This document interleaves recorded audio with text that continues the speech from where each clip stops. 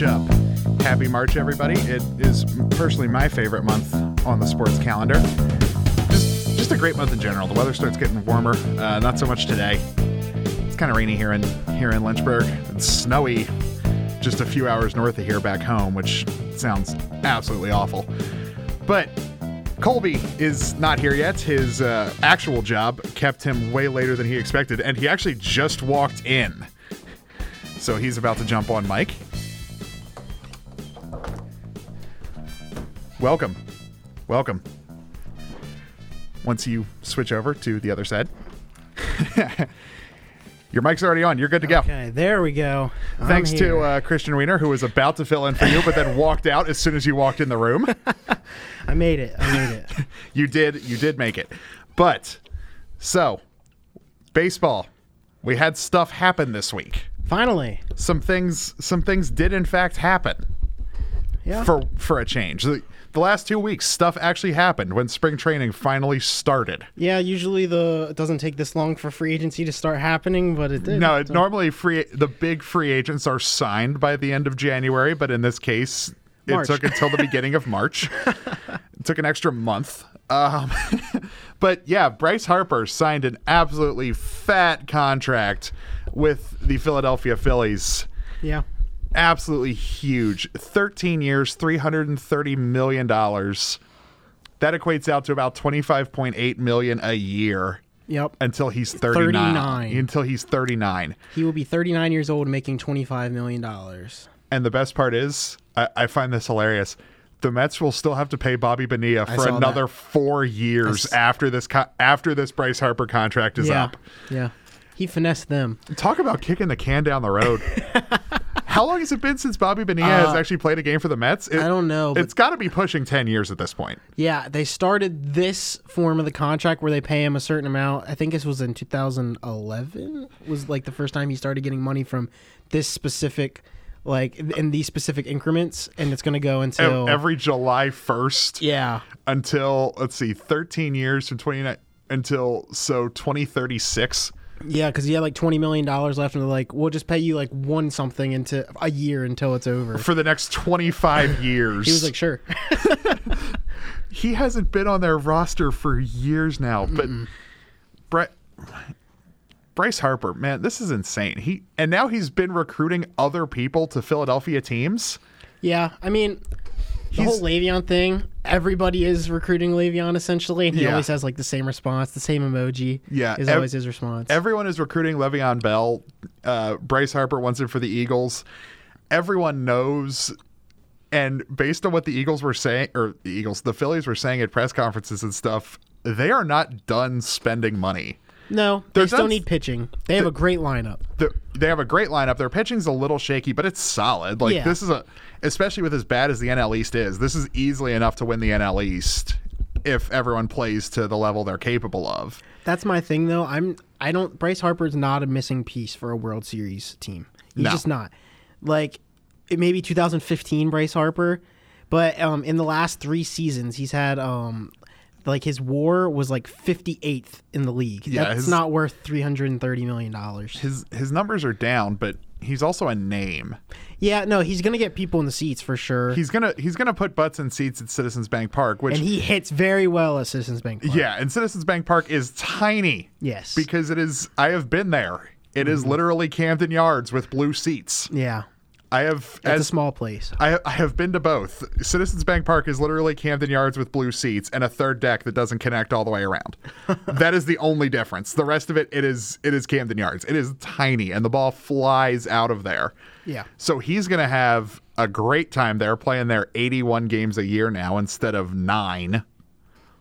And another way, because if you're not a Philly fan, like Philly fans are loving it, obviously they got Bryce Harper, but most other people are saying it's a bad deal because it's 13 years for a guy who hasn't played well in a couple seasons. Yeah. The only way I could see it not being an awful deal is if the NL gets a designated hitter, which people are saying they might come around in the next few years. Because then at the end of when he's 39, he can be a designated hitter because he's already starting to struggle a little bit more defensively. He's had a couple bad defensive seasons. So, but he's very good offensively. Yeah, so they can throw him in at a DH. in that ballpark, and really, he may be worth $25 million. And really, the true value of this contract is the first 8 years. Yes. The true value of this contract is the first 8 years. The last 5 was just like, you're a superstar name of the game of baseball, so we're just going to throw a lot of money at you. Yeah. And you used to play for our by far biggest rival, or one of our biggest rivals. And this deal is essentially saying in that 8-year window, they're telling the fans we have to win at least 1, maybe 2 World Series in that. Yeah. Because if they don't, then that's a failed signing. That's a massively failed signing. But the fact that I know the Phillies are not done spending money, because like from a lot of the press conferences and stuff I heard, they're still going to make a play for Mike Trout in 2 years. Oh, yeah. No, yeah, because in baseball, signing one big person doesn't mean you can't sign another big person. And you probably don't even have to throw as much money at Mike Trout. Like, the only thing I think about that is other teams are going to throw a lot of money. So if he's willing to take maybe $100 million less, which I don't know if anybody'd be willing to do that for anybody. I think he'd go up to probably about $40 to $50 million under to go to Philly. To go to Philly, because he's made no secret about wanting to go back home and play in Philly. Like, he's made no secret about that. Him and Carson Wentz are best friends. Yeah, he's a big Eagles fan. He's a big Eagles fan. Like, he never jumped on the Rams bandwagon when they came to LA. Like, he has stayed loyal to his hometown team. But teams like the Yankees, Dodgers, all this, they're going to throw $500 million at Mike Trout. If the Yankees get Mike Trout, that's the thing. I wouldn't put anything past the Yankees. I'm just done with baseball. If the Yankees get Mike Trout, that is the definition of you either die a hero or you live to see yourself. Yeah, a player that is universally liked by everybody. Yeah. Going to the Yankees. Yeah.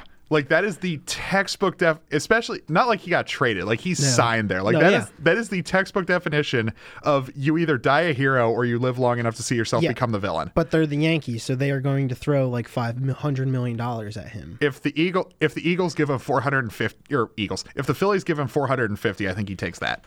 He might. Because but the thing is, I don't know if they would offer that as well, because his contract is he's also going to get a at least 10-year deal, because he's the best player in baseball, and he's going to be for at least 7 more years. He's going to get a massive contract, but I don't think, honestly, I think the Phillies are probably already negotiating with him.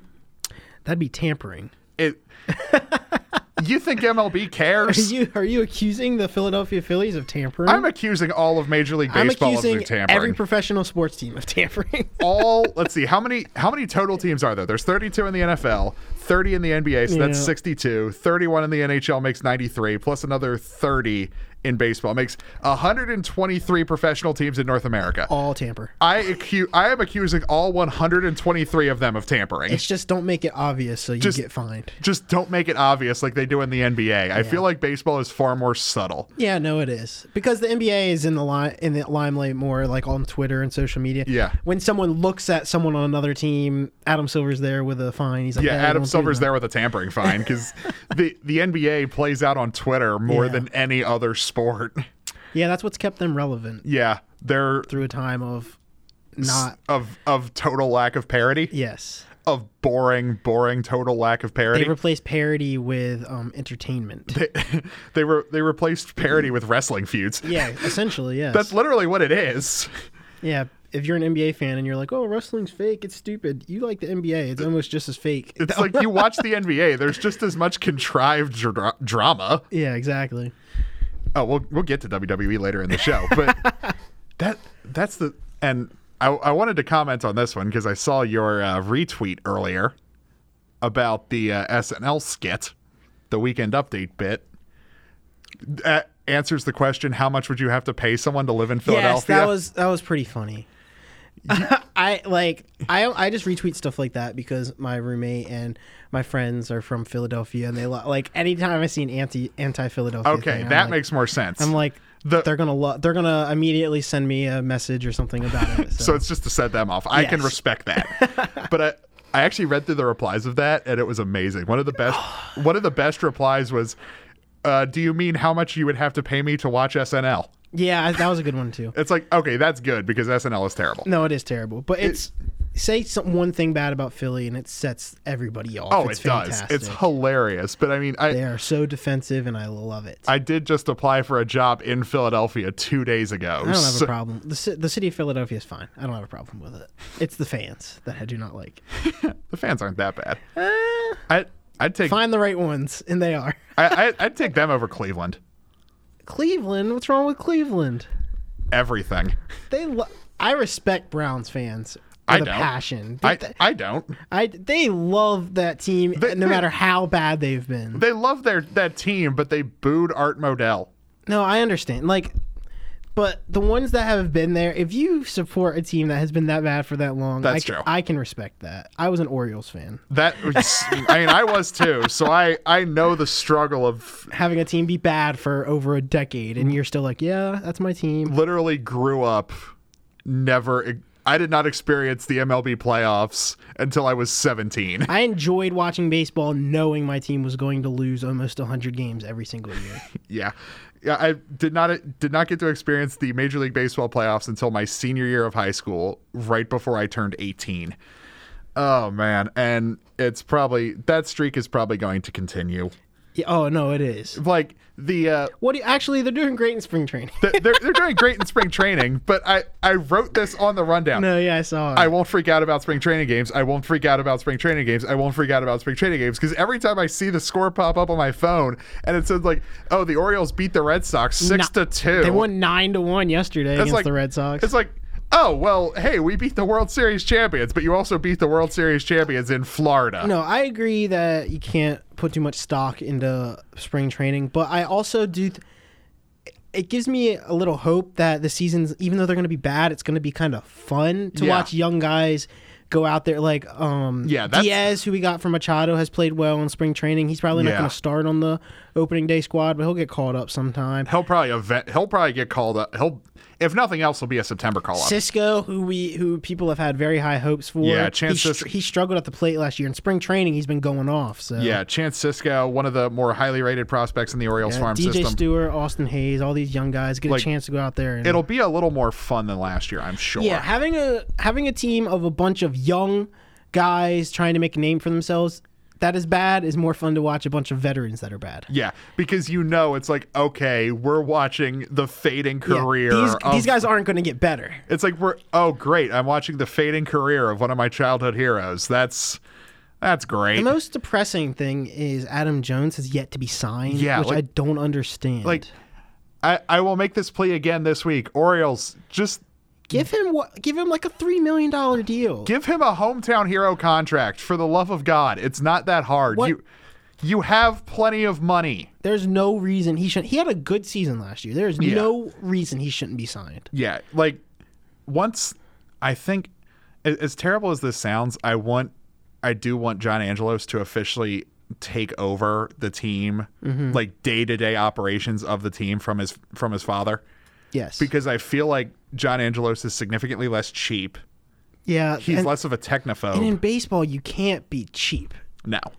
You just can't. There's no salary cap. You have to take advantage of that. Yeah. I understand. Don't pay $300 million for somebody over a decade-long contract. If that's not the team you want to be, fine. But you also can't be cheap. There's a difference. Like, you are rolling in the broadcast money of two teams. Yeah, you have money. You own the broadcast. You own both your own broadcast rights and the Nationals. You are rolling in broadcast rights money. Yeah, go buy a player. Yeah, go sign some big. Don't do it right now. No. After these guys have build your core. But when your core is built and ready for their big boy contracts, give them big boy contracts and don't let the Yankees and the Red Sox and the Cubs steal them. Which they will. And the Dodgers. And all these big markets. All the big market teams. Maybe throw some extra money at your guys to get them to stick around. And maybe you'll bring a World Series back to Baltimore for the first time. And when you win another one, probably over 40 years. Oh, yeah. Like it'll probably cross 40 years before they win another one. When was the last one? 80 what? 3. 83. Ugh. So it'll definitely be 40. They're sitting at 36 right now, and that is going to continue because they're definitely not winning this year. Yeah. But or one of the other ones. This was like you met. As much as I don't like doing this, you did mention the setting off the Philly fans. I thought this was hilarious when Bryce Harper slipped at his press conference. It was so funny. And he said DC. And everyone was freaking out and trying to justify it's like maybe he went Delaware County. He did not. Absolutely he did no way. One, I'm not even from the city, and I know absolutely none of you call it DC. Yeah. None of you call Delaware County DC. Like he would have said Philly. He would not have said Delaware County. Philly's not even in Delaware County. I don't. Philly is not even in Delaware County. Delaware County is exclusively the suburbs. And it's just so funny to me because all of my friends that are Philadelphia fans were like retweeting. They're like, him at the press conference, like, oh my gosh, we're so excited. We're going to win the World Series and all that. And then when he posted that, I was like, yes, this is my opportunity. And I was just like, retweet every time I saw something about it. I was like retweet. Bring a championship back to DC. He was. I don't even like the Nationals. And I was like, oh, I love that. That's so funny. Sorry, guys. He was not referring to Delco because, one, he's probably never been there. He's probably never heard of it. Yeah. Actually, he might have because he played his minor league ball in Pennsylvania because the Nationals do have a minor league team in Harrisburg. Yeah. But still, he's probably, if he's heard it, he probably didn't remember it. He's been living in D.C. for nearly 10 years. That was just one of those things you say in every press conference, and he's just used to saying D.C. Yeah. That's all it was. It was a slip of the tongue. He has not readjusted to playing for a team in Philadelphia. Yeah. He will be fine. He will probably, if you sign Mike Trout in 2 years, he will probably help you win a World Series between the two of them. Believe so. If they got Mike Trout. If they got Mike Trout, that would immediately make them the best team in the NL. Yeah, but the thing is, being the best team in the NL, the Red Sox are just so good. Yeah, that's very true. So, I mean, they didn't get worse. No. And they're probably not going to get worse because they're very young. That's the thing. They have a good young core, and they're a team that can go get a big name. Because they're the Red Sox, they spend money. Yeah, so that's the thing. I'm not that afraid of the Yankees really doing anything because the Yankees, as they are currently composed, live and die by the homer. Yeah, and teams like that don't usually win the World Series. 2012 Orioles. If you live and die by the home run offensively, you're not going to win a World Series because in those playoffs you run into pitchers that don't give up home runs. you roll into the playoffs with all your ridiculous amounts of runs scored and your 520 home run hitters and all your ridiculous offense, and then you got to manufacture runs in the playoffs. You can't hit home runs anymore now, can you? And typically the teams that hit home runs, they do not know how to manufacture runs. No. They're not about that. They're not about that life. They're about that sports. Runners on first and second, no out. We're not butting. We're swinging for the fences 3 times, hit that 3-run home run. Yep. Raul Ibanez. That was the Orioles for like every year they were good. Yeah, 2014 they were a little better. They were a little more balanced offensively, but they were still like Chris Davis still swung for the fences because he hit like 50 some home runs that year. While batting like 230. While just barely hovering above the Mendoza line. I mean, if you hit 50 home runs, that's fine. Yeah, you can. This season he's gonna bat 150 with like 18 home runs. Yeah, exactly. Oh, it's gonna be awful. It's gonna be bad. Well, he did have that one. He crushed that, but I mean, it looked like 2013, 2014 Chris Davis. That was his 4th at bat, where his first 3 were strikeouts. Yes, so 2 of them looking. Yeah, it's gonna be another rough year for Chris Davis. Yes. Sorry, he seems like a good guy. But he seems like a very good guy, but what happened? I don't even know what happened. They took him off Adderall, right? Wasn't that? Well, no, like he got. Is he allowed to use it now? Yeah, like he has a therapeutic use exemption. Okay. But like that was it though. Like after he came back from that, it was literally after that he's been awful. Yeah. Why didn't he just get another therapeutic use exemption? It's not like they're hard to get. Yeah, I don't know. Like the only reason he got suspended was because he didn't get it approved. He didn't get his paperwork in time for the exemption. Yeah. Oh my gosh. And then he started just hitting like barely above 200. That's the thing though. If he could just hit at all. Because he's a very good first baseman. Yeah. Is the thing people don't understand. He's very good defensively. Yeah. Just strikes out every time. He strikes out all the time. Like, almost to the point where I DH for him instead of your pitcher. Start letting your pitchers hit. DH for Chris Davis. Some of those pitchers might be better hitters. I don't know. Oh, my gosh. But that's going to do it for this section of the mashup. We're going to take a quick break. We'll be right back. And I'm going to talk some Overwatch. We'll be right back right after this here on the mashup.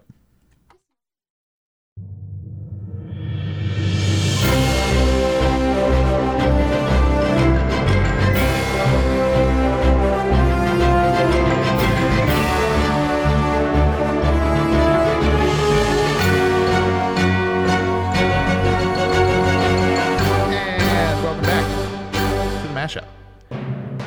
Jake and Colby still here. I'm going to talk some Overwatch, and I might get your opinion on some of this, just based on, because they are adding a new hero. I saw the video of the new hero. Okay, did you actually watch it all the way through? I watched the full video. A little bit of research there. Good, you're learning. I'm trying, because I saw you comment on it, and I was like, this might be useful information to have. So. What do you think? I think he looks cool. He reminds me of a certain character from a game you do play. And which game would that be? Apex. I was thinking the same thing. He does. Yes. He does very much remind me of Lifeline. Like yes. I thought. Where is Lifeline from? Jamaica. He's from Haiti. They tried. It's very close. It feels like he may have been in development for a while, but the timing also feels kind of weird that a Caribbean combat medic got added into Overwatch. Yeah. I mean, it's not exactly the same. He had his ultimate or whatever. I don't really understand what that was all about, but it seems wild. The amplification matrix? Yes. What is that all about? It boosts the not the damage, the effectiveness of any friendly projectile fired through it. Oh, goodness. So if you have a projectile-based healer, like an Ana, and she shoots through it, it will heal a friendly hero more damage. Oh, okay. That's pretty cool. So, and his abilities are nuts. His immortality field. Yeah, I saw that. That thing is insane. Yeah. It doesn't completely stop you from taking damage, but no friendly character within the area of it will drop below 20% health. Wow, that's pretty strong. That's a pretty And he's a combat medic, so his gun does regular damage 3-round burst. So he seems like he's a pretty powerful dude. And its alt fire is a grenade launcher that heals people. Yeah, I saw that. And his two cooldowns are an AoE heal pulse, and it's not like Lucio's aura. If you're near him when it triggers, you can move away from him and it'll keep going. Wow. And the grenade launcher doesn't affect him, but his little essentially Finka from Rainbow Six Siege, surge incoming, it'll heal him too. But the grenade launcher doesn't. And then that's one of his cooldowns, and his other cooldown is a thing that keeps you from dropping below 20% health, and his ultimate boosts all your damage. I don't know what this guy is going to do to the meta, because the last time they added a healer, it kind of threw the game completely out of balance. I can see a character like this doing that, because he seems pretty powerful. Well, it made what's called Goats Comp. Maybe... I wouldn't have a problem with Goats Comp if there was a paper and a scissors. Yeah, that if there was one that could 100% beat that one. Because Goats is The Rock. And The Rock is, even though games like this should have kind of a rock, paper, scissors balance, Rock is just the most viable option. Yes. And it broke the balance of the game. Because why would you... If you can field 3 characters with health pools in the several hundreds, like Reinhardt's, I think Reinhardt's max health is 800. Mm-hmm. He has the most health of any character in the game, and his shield has 2,000. Wow. most of the average DPS hero is somewhere between 150 and 250. So why would you run them when running guys with massive health pools and 3 healers is so ridiculously viable? And they're ults. You can knock people down and then make them all clump together and then drop a literal bomb on them.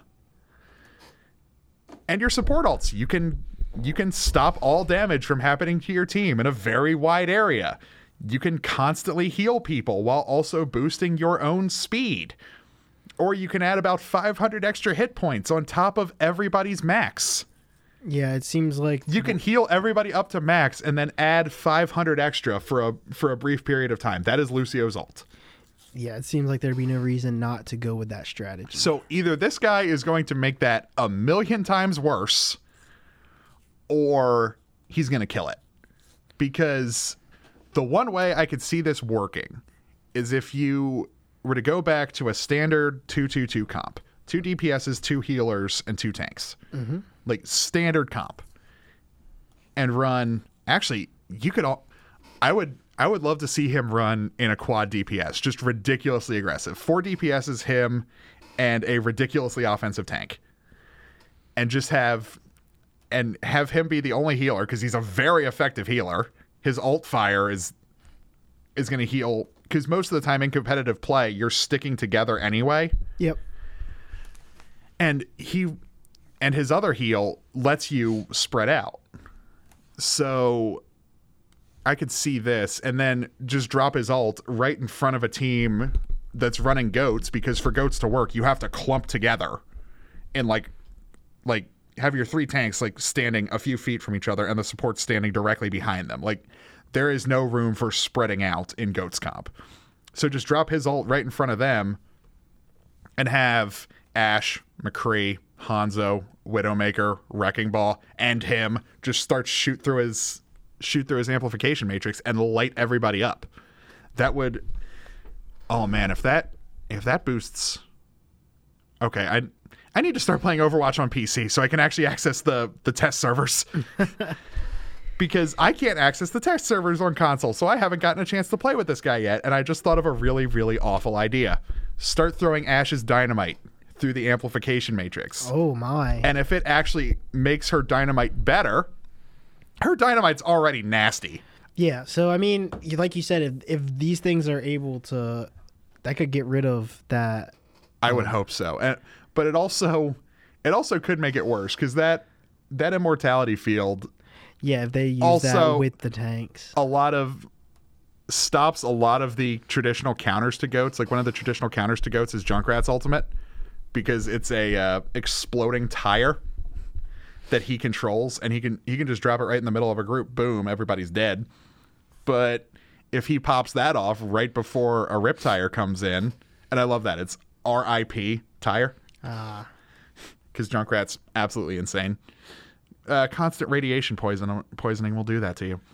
Radiation poisoning plus the Outback sun will do that to you. But it's great for killing clumps of enemies. But if he drops that, boom, no one's dropping below 20%. And then he can start healing people. And sure, you could have people run in and mop up what's left. And if you're running Junkrat, you probably have a couple other DPSs to actually deal with a very slow-moving team if they're running goats. But I hope he kills it, because I can tell Blizzard's sick of it. Like, the current patch is nerfing Lucio and Zenyatta, 2 of the primary healers in goats comp. They're boosting other people's damage to kind of... Like, they're boosting... I think they're making Junkrat better. They're buffing Junkrat. So it's like, okay, we're all sick of this too. We're going to try to fix it. And I hope it works, because I'm sick of watching goats, and I'm probably about to start playing on PC. I don't want to play it. Yeah. Because I am a DPS main. I don't want to play Zarya. I don't like her. I haven't liked her since the game launched. I don't want to play her. Like, I mean, I can play Lucio, so I can play Lucio and I can play Reinhardt. So I could play in Goats Comp. I just don't like it. I think it's really boring. It seems like it's not. It's very paint by numbers playing. And it's very paint by numbers. That doesn't seem fun. Like when I watch the Fusion now, they do run Goats comp a lot, and it just looks wrong because they're one of their best DPS players, who is a freak on Widowmaker. Like, I don't know how he has these kind of reflexes. He can grappling hook up, get like a sight of a pixel, and pop off and get a one shot. It's like how you had like maybe 8/10 of a second to react to that. Okay, that was really cool. He's stuck playing a tank who's just constantly putting shields around people instead of actually attacking things, and it's kind of getting on my nerves to watch.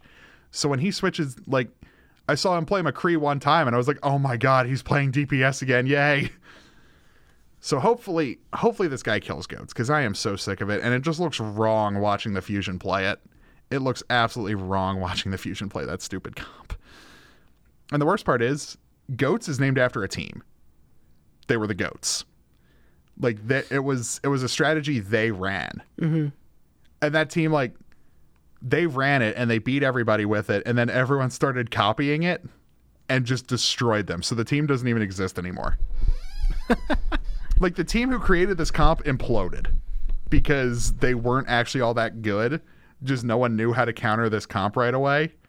So everyone just copied it and then started beating on them, and they disbanded. Oh, man. That's what you get. That's what you get for destroying the competitive balance of the game. But that's all the time we got for Overwatch, because Dylan couldn't make it today because he is not feeling well. Hopefully he'll be back soon. But we're going to take another quick break, and we'll be right back to discuss some college basketball right after this here on The Mashup.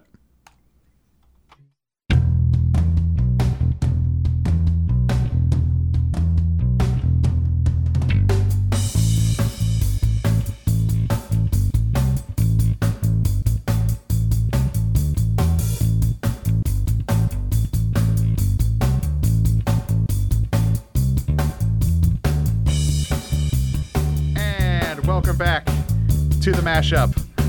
Like I said at the beginning of the show, welcome to March. It is finally here.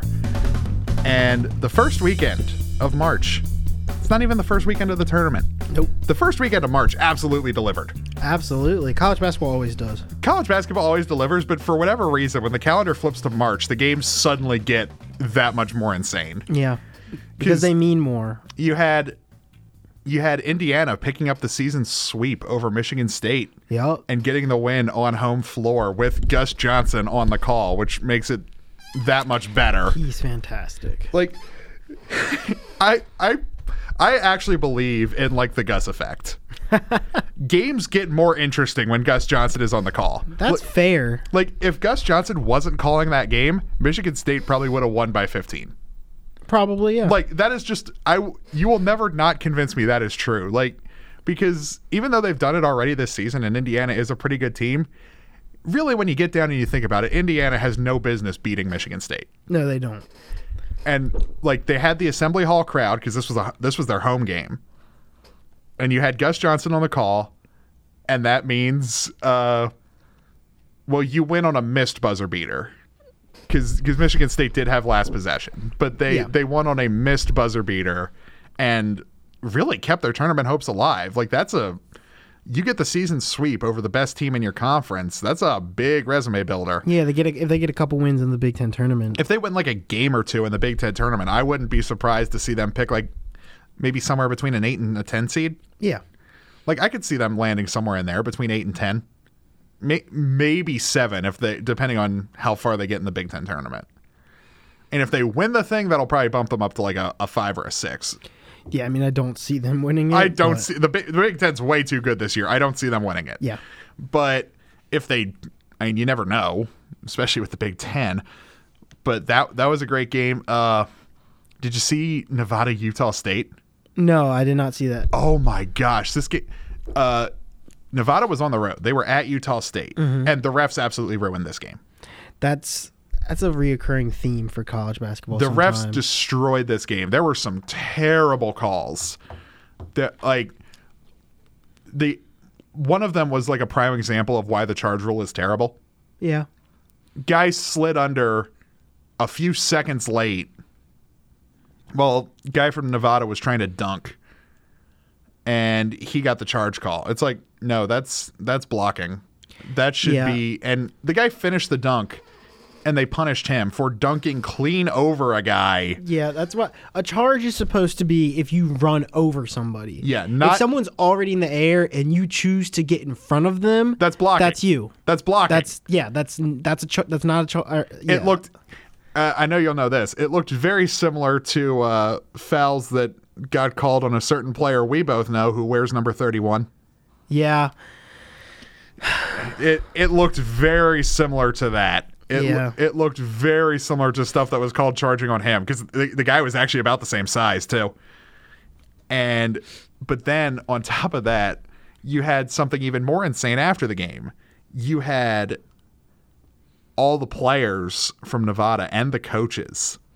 The students obviously stormed the court because it was an unranked team beating a top 10 team. Mm-hmm. And they couldn't easily get back to the visitors' locker room. Okay.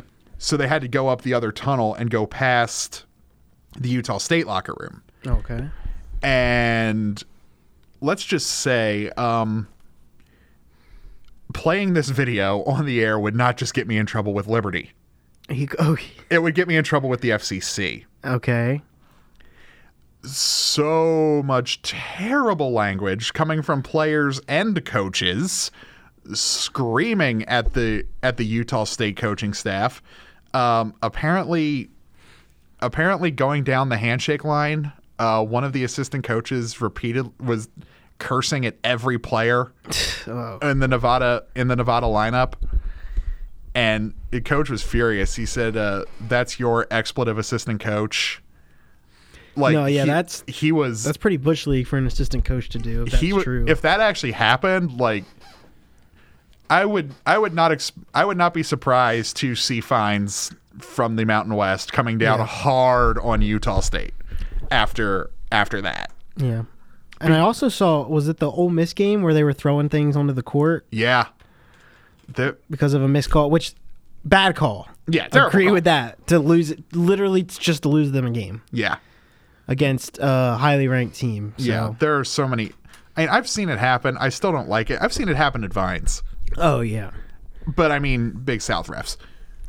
Yeah, and apparently the ASUN ones are no better. So. ASUN refs are worse. Which is saying a lot. Yeah, like I saw someone tweet this week, I actually miss Big South refs. And it's like, did you ever think a Liberty fan would say those words? No, like absolutely not. That was like, oh, or at least we don't have the Big South refs anymore. And then we started playing ASUN games, and it's just like, these guys are even worse. Yeah, I don't know how. They somehow are even less aware of what a charge actually is. Like, I have yelled myself hoarse at so many ASUN refs this year because they've all been so terrible. The thing that makes them so bad to me is they are big fans of makeup calls. Yes. And it's makeup calls and pity whistles. Yeah, it's just like they are. I thought Big South refs were bad with pity whistles. They don't want a game to get out of control. So once the team starts going up, they're like, whistle, foul, yeah, whistle, pity whistles. Foul. Like they are. And here's the other thing about the ASUN. ASUN commentators. Yeah, they're awful. You guys are terrible. You are aggressive homers. Like homer-tastic homerdom. Like it's awful. Like Jim Hunter is telling you to dial it back.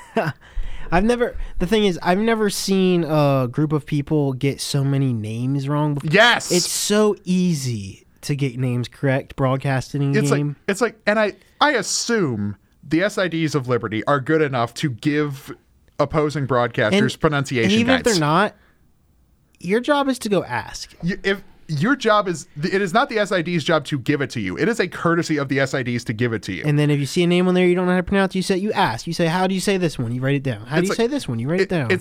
I've done it for Division III club hockey. Yeah, exactly. You should be able to do it for an NCAA Division I basketball game that is going to be broadcast on ESPN. Yeah, exactly. Like there's no reason. It takes 2 minutes. Hey, coach, Can I just check pronunciations with you? They get here so early. They're here hours and hours before the game. You can't get names. You don't even have to ask Richie McKay. You can ask Brad Soucy or one of the assistants. You can ask a fan. Yeah. Like, it's really not hard. We will tell you. It's like, hey, guys, how do you pronounce your players' names? It's like, okay, that's Cabell. You can ask so many people how to pronounce a name. NGIT, it was even worse because it was clear they did no prep. Caleb Hemsley, the lefty. I have watched Caleb Hemsley play a lot of basketball. He has many things. Left-handed is not one of them. And also, it's H-O. Yeah. How is that Hemsley? Yeah, Hems. Yeah. They're H-O-L. They dropped the first L. Oh my gosh. It is the stressed syllable in the first part of his name. Helmsley. It wasn't even Helmsley. It was Hemsley. Oh my god. They dropped the first L entirely. Mayo Baxter Ball. Oh man. The NGAT guys actually got Cabell's name right.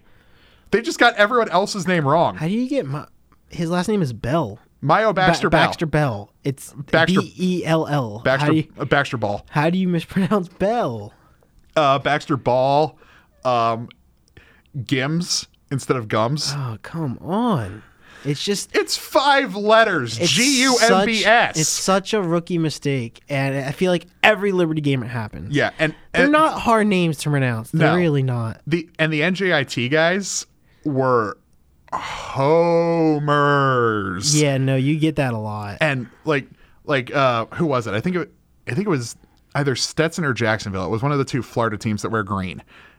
I think it was Stetson's radio guy. Oh man, this guy. I was standing right behind him for that game. It's rough to be a homer for a team that's that bad, though. Yeah, every call that went Liberty's way was a terrible call. Yeah. It's like, dude, have you been watching this game? The calls that go Liberty's way are usually the only ones that are right. Yeah, when you're just broadcasting a game, first, just get the names right. Yeah. And second, try not to make it obvious that you're rooting for a specific team. Like Warner and Naz, the Liberty guys. Yes. You can tell they're pulling for Liberty. But I mean, yeah, that's allowed. That's fine. If you are the Liberty announcers, it's okay for people to know that. But to just say every call is bad if it's against you. But they're not like screaming every time a call goes Liberty's way. They're not screaming at the top of their lungs every time a call goes Liberty's way. They're not yelling at the refs every time a call doesn't go their way. They're at least somewhat objective. Mm-hmm. It's like even Big South announcers were never this bad. No, they weren't. They weren't good. Mm-mm. And I'll give the ASN one thing: their video quality is better, but their announcers are just so awful. Yeah, like because Big South broadcasts, like the video used to make my head hurt. Yeah, it looked like it was being recorded on a webcam. Yeah, on someone's laptop. Longwood. Yes, the worst. Longwood's games. I couldn't even watch their baseball. It made me sick. I didn't watch when Liberty would play at Longwood. I'd be like, I can't watch this because it's not worth it. I'll check the score on ESPN. I would use the radio. I would use the radio feed. That'd be better. Yeah. I would use the radio feed because the radio guys for Liberty are good enough at painting the picture. Yeah. But moving on, the one of the other big upsets this week. It didn't happen in March, but it did happen this week. Virginia Tech beat Duke. I saw it coming, honestly. You saw it coming? Because they've lost to Virginia Tech at Virginia Tech the last couple years. That's true. But Virginia Tech without Justin Robinson, though, but I mean, Duke without Zion doesn't look like the same Duke. They don't look like the same Duke. They really don't. But you still have 2 top 5 projected picks in your starting 5. How do you? Their offense was going through him so much that it just seems like their rotation hasn't caught up with him not being there. That's the and I think that's what helped Virginia Tech is that they've been without Robinson for a month now. Yeah, and their two shooters have been off. So the 2 white boy shooters for Duke, they've been off. Yeah. But at this point now, Virginia Tech is used to playing without him. Yeah, that's what they know what their rotation is without him, and they've gone out there and they've played with it for weeks now. And they've kind of flipped roles a little bit. Like one of the guys who used to be one of the go-to shooters is now facilitating the offense for Virginia Tech, and he's really good at it. Yeah, I mean, you got to learn, and that's what I think it's Blackshear. Duke, yeah, it is Blackshear. Yeah, Blackshear used to be like the go-to shooter, but now he's facilitating without Robinson. Because he struggled shooting, and he's found something that he can still do if he's not shooting well. But with Duke, Like I said, the two. I don't know what their name. The two white boys that haven't been shooting. Jack White's one of them. I think he's the one that it was like he was 0 for 20, his last 24 or something like 28. that. It was something awful. And then like against North Carolina, they were combined 0 for like 14. Yeah, they were terrible against UNC. Like. Those are just certain shots. Everyone was chucking bricks in the North Carolina game. Like that was disgusting. Those are just shots that change momentum so much. If you have a wide open corner three from someone that you think is a good shooter, yeah, and that's just such a big swing if it doesn't go in, and they haven't been falling for them. So I mean, we said a few weeks ago that even before Zion got hurt, that we weren't sure if Duke was going to win it. And that's the thing. That's very true. Yeah, and then. This makes me even more positive that I think even if Zion comes back, they're not going to win it. The Duke gets bounced in like the second round because they don't have it. You know what I'm saying? They just don't. I think on pure talent alone, they could get into the second weekend. Yeah, I do too. I mean, on pure talent alone, they should make it to the Final Four of the championship. Yeah. But the thing is, that's not how college basketball works. That's never how college basketball has worked. No, watch any NCAA tournament ever, especially in the last couple years. Yeah. So, like I was like before the show started, I was watching old One Shining Moment videos. Yeah. And there were games I didn't even remember because they got overshadowed by later games in the tournament. Like Middle Tennessee beating Michigan State. Yeah. A couple years ago. Like that game got so overshadowed. No, yeah, you're right. Because that was like that 2015 had a great early round. It didn't have a good late round because it was just Duke winning again. Yeah. But like for the most part, since 2013, we've had really good tournaments every year. Like 2013 was amazing. And I think we're in for another really good one because 2013 was amazing. 2014 was really good because you had UConn ruining the perfect season. Yeah. 2015 was because you had Duke winning, and it's just Duke. 2016 is the best tournament I've ever seen. 2016 was really good. 2017 was solid. You had kind of a boring championship game in UNC Gonzaga. The championship game was a bit of a slog. It was. And then 2018, you had another really, really good tournament. Mm-hmm. Not as good as... I wouldn't say it was as good because the national championship game was such a blowout. Oh, well, the 2016 national championship game, makes that one easily the better one. Yeah, like just based on, I think the overall tournament, like the early rounds were better because you had the first 16 beating a 1 last year, and I don't think you're going to see that again this year. I think the 4-1s are going to be too good this year. Oh no, yeah, you don't see that for another 50 years. I don't think. Yeah, It took almost 80 for it to happen for the first time. I don't think it'll take that long to happen again, but it'll be a while before that happens. But I think this tournament is going to be just as good because coming into the season, the only team that you had that was people thought that this team is far better was Duke. Yeah, and we've seen the cracks. We've seen that they're not. They're not unbeatable. They can be beat. There are cracks in the armor, like when they lost to Gonzaga. And then the teams down the list right there, none of them are like, oh, they're definitely winning it. Are world beaters. Yeah, you have Gonzaga who plays nobody really, so we don't know. Yeah, once December they played ends, a tough game against St. Mary's yesterday. St. Mary's. How much did they win by? A tough game. How much did they win by? 15? I turned it off, but there was a point in the second half when it was a 2-point game. Like mid-second half. But that was also a rivalry.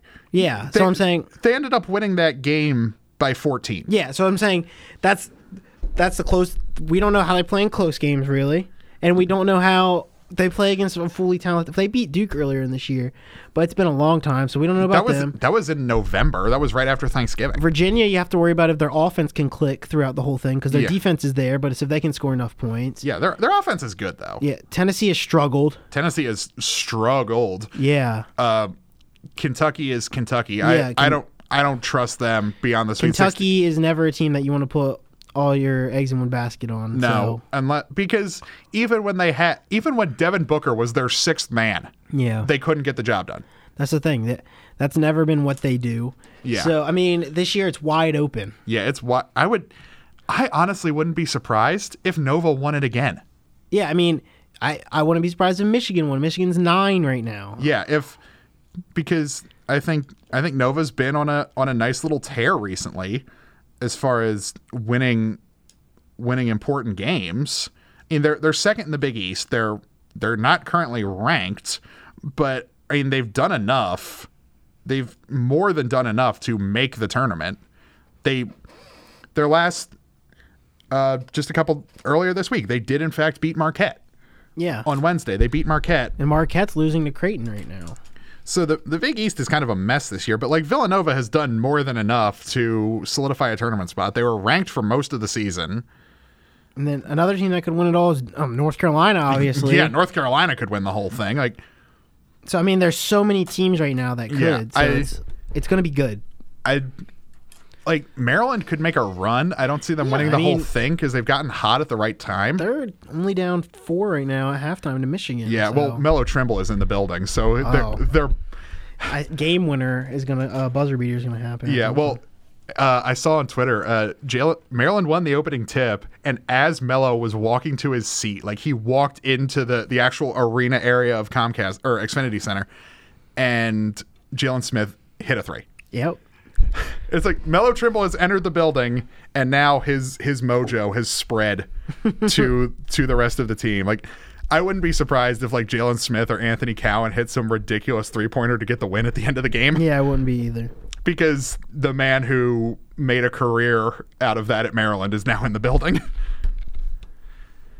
But yeah, this is going to be a good tournament, and we're going to be doing the show right before the Selection Sunday show goes live. Which show is Selection Sunday? Selection Sunday is 2 weeks from today. Okay. It is the 17th. I actually probably won't be here. Okay, then we probably just won't do a show that day. Okay. Yeah, I might be coming back from spring break then.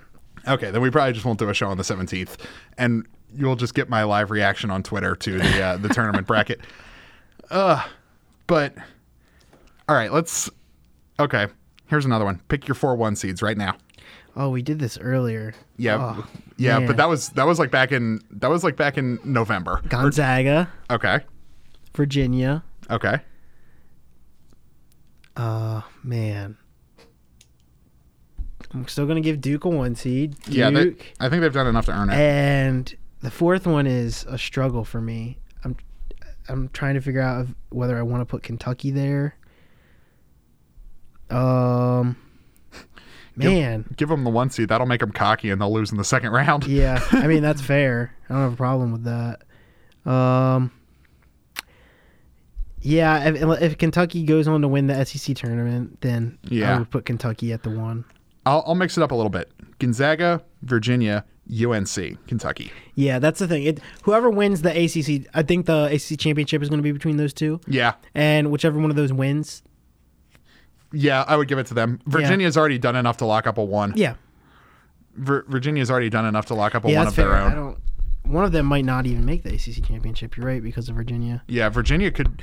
If Virginia knocks one of the two of them out, yeah, then they lock up the 1. They lock up the only 1 from the ACC at that point. Or no, I think Carolina's probably done enough to get 1. Duke would have to win the ACC tournament to move back up to the 1 line. They're a 2. It's not like they're dropping all the way down to 5. Duke is still absolutely a 2 seed. Right now, I mean, I could still see them winning the ACC tournament. Oh, I could see them winning the thing. Because if Virginia doesn't win the ACC tournament, I still think they're a 1. Yeah. But if Duke might need to win it to be a 1, so they might. I don't know. Virginia's not really a team to take something lightly, but no, especially not after last year. Are they projecting Zion to come back anytime? He's still day to day, as far as I know. Yeah, but he said he's going to play, but I don't know. Yeah, you don't know how good he's going to be, though. Yeah, that's true. Yeah, this is shaping up to be a fun tournament time. Yeah, I agree 100%. It's going to be good. It's going to be a good time. But that's going to do it for this section of the mashup. When we come back, we're going to switch it up a little bit, talk some WWE. We'll be right back right after this.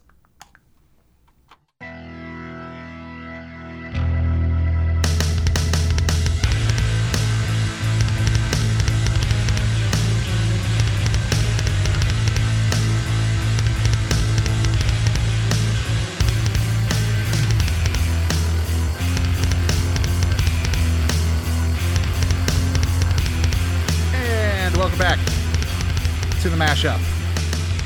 We're going to talk some WWE now. This week, what an amazing week in WWE. This was the best Raw and SmackDown back to back we've had in such a long time. Probably about a year. I think since the Raw and SmackDown after WrestleMania. Yeah. So almost a year. Yep. Pretty much. Which those shouldn't even really count because those are almost like pay-per-views. Yeah, they're shorter pay-per-views in their own right that are just on cable. Those are like fan service essentially. They're just like, here's a bunch of people that are going to now be on the roster. Here's someone winning a championship after that they didn't win at WrestleMania, stuff like that. Yeah. But maybe it wasn't even a written line, I don't think. I think they just let him talk.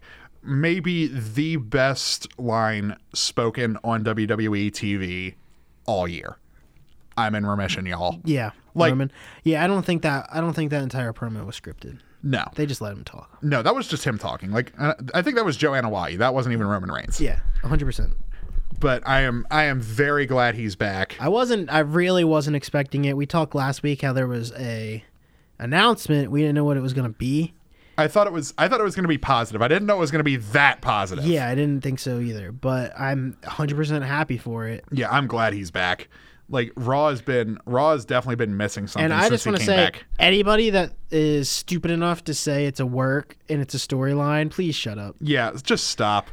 Like the American Cancer Society literally tweeted an entire thread about Roman Reigns, essentially calling everybody that says that stupid. Yeah. It was like, you don't always lose hair when you do chemo. You don't always lose weight. It depends what kind of cancer you have. So please don't make yourself sound stupid.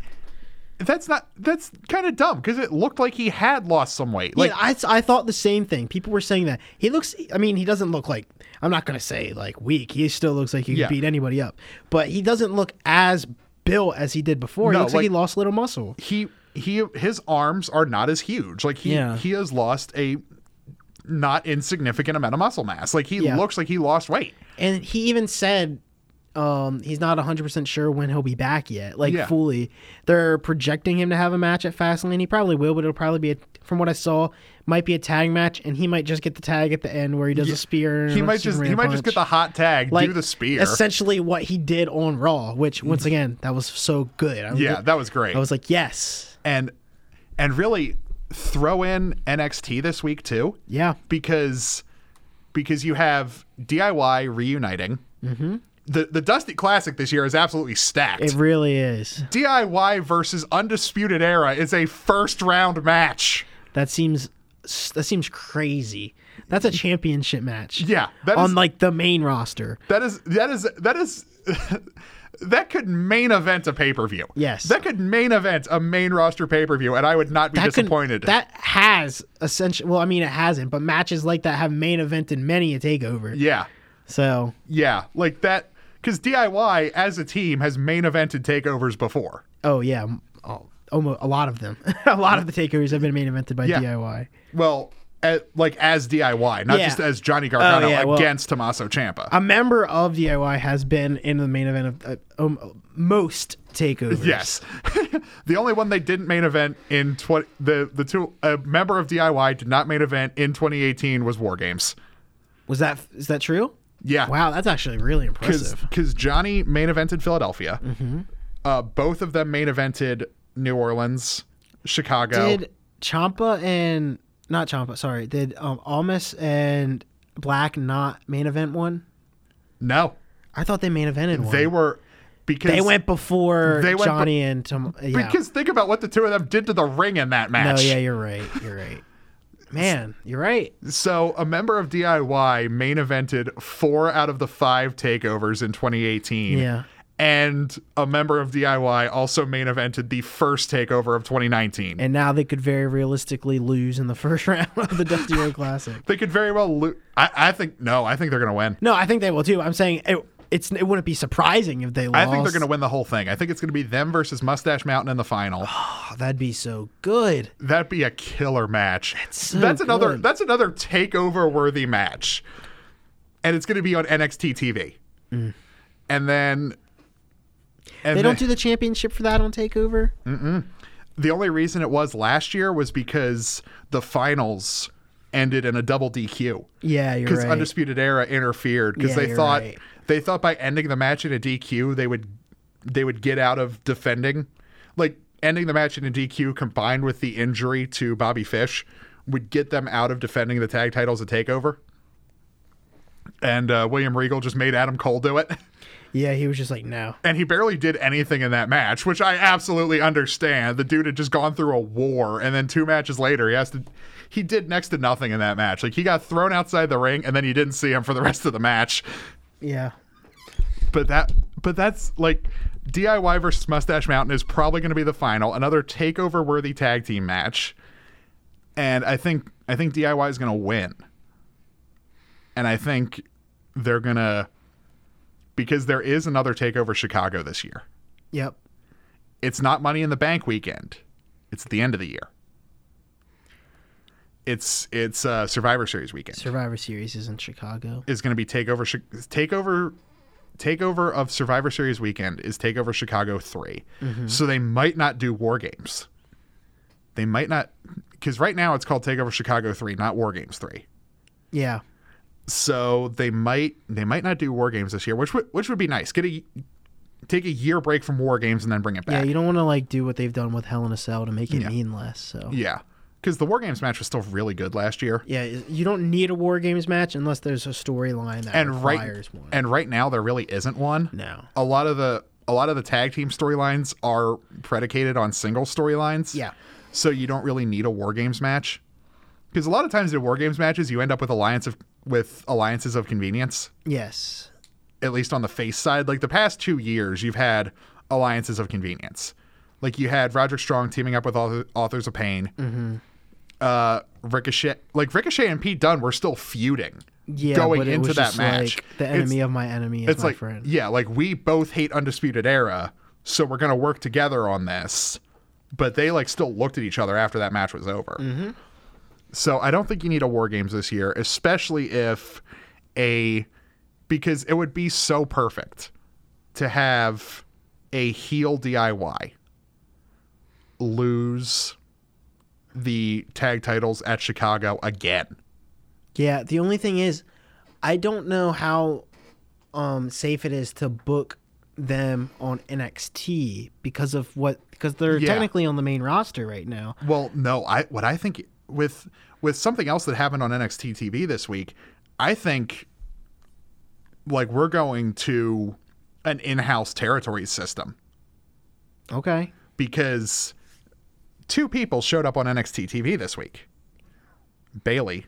Yeah. And Sasha Banks. Yeah, well they when they won it, they said they were going to defend that on SmackDown, on Raw, on NXT, or whoever wants to defend it. Yeah, they said it again on NXT. So yeah, and they said they would defend it on NXT UK too. Yeah, I mean, then a bunch of SmackDown people were saying you haven't come here yet, so that doesn't make sense. which makes me think, well, no, this is why I think they did it, because I think they're going to defend them at TakeOver. That'd be great. That'd be fantastic. TakeOver for Mania. Yeah, I'll be there. TakeOver New York. I'll be there. The building where the 2 of them had their best match ever. Makes probably one of the best women's matches ever. Yeah, maybe one of the best women's matches in the history of the business, not just WWE. Yeah. And I think I know who they're going to defend them against. Who do you have? Kairi Sane and Io Shirai. Wow. That'd be fun. The only thing is, there's no heel in this situation. You don't need one. Yeah, that's fair. You don't need one. You can have... I usually agree with that anyway. You don't need a face and a heel. Sometimes good wrestling is just good wrestling. Especially Mania weekend. You don't... Other times I would prefer to have one, but with this, you could still do the story. You could still have the story of, like... You could do the story of, we built this... And it's like this is our house. Like you could, because Kairi Sane and Io Shirai are both. Only problem I have with this is I don't know if Vince is okay with not having their title defense be at Mania, because it'll be the first time. I think Triple H is going to stop it from happening. No, they're going to defend it at Fastlane. Yeah, but I just think the first year they've had it, I feel like they're going to defend it at Mania. But I think Vince also realizes how much people actually like TakeOver. No, the thing is, I think he knows that, but I think he also thinks they would like it no matter what. But that's also going to get shoved so far down the card at Mania. No, I'm not saying it's smart to do that. I'm just saying it's Vince. If Vince actually did the right thing, because I think Vince is actually learning. Because there's 2 stories now of him coming in and screwing a fan favorite. And a lot of people believe, if we're going to Raw and SmackDown now, a lot of people believe it's setting up for almost a power struggle type storyline where Shane, Triple H, and Stephanie are like, you know what? You've gone too far. We run it now. And if that gets him out the door to go to XFL, perfect. Yeah. Oh my God. Because on Raw, he undermined Stephanie with the whole he's been undermining Stephanie and Vince with the whole Becky thing and all that stuff. And then he undermined Shane on SmackDown. Yeah, and then Shane, it was Stephanie as well, and he normally doesn't undermine Stephanie. Yeah. And it was Stephanie was just as happy for Kofi as Shane was. Yeah. And then that was perfect. That was the best heel Vince I've seen in so long. Maybe since the late 90s. Yes, it was so good because that was, other than Roman, obviously top. But my second favorite thing was when Vince came out and was like, you know what, Kofi, you don't deserve it. I'm sorry. And he was like, someone that hasn't been here in weeks and months. Yeah. Hasn't wrestled in like 6 months. He's like, this guy deserves it more than you. Yeah. And it's like, that's in the look on Kofi's, the way Xavier and Big E acted. Oh, yeah. The way they sold that. Kofi was just like dumbfounded. He was just like, of course this happened. Like, he couldn't even say anything. Yeah.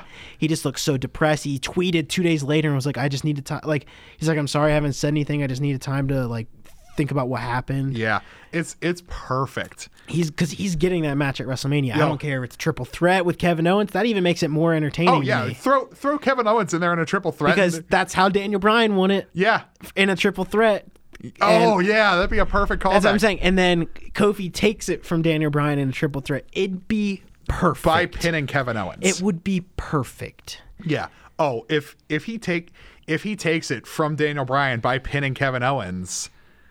That'd be great. And then you can still have that feud with him in the New Day and then Bryan and and Harper and Rowan or whatever. Eco-terrorists. After Mania because he didn't pin Bryan, he pinned Owens. Yeah, and you can just roll with that. And have him burn, like have him just straight up burn Daniel Bryan's belt. Yeah, and bring back the old belt. Bring back the leather or bring back a new one.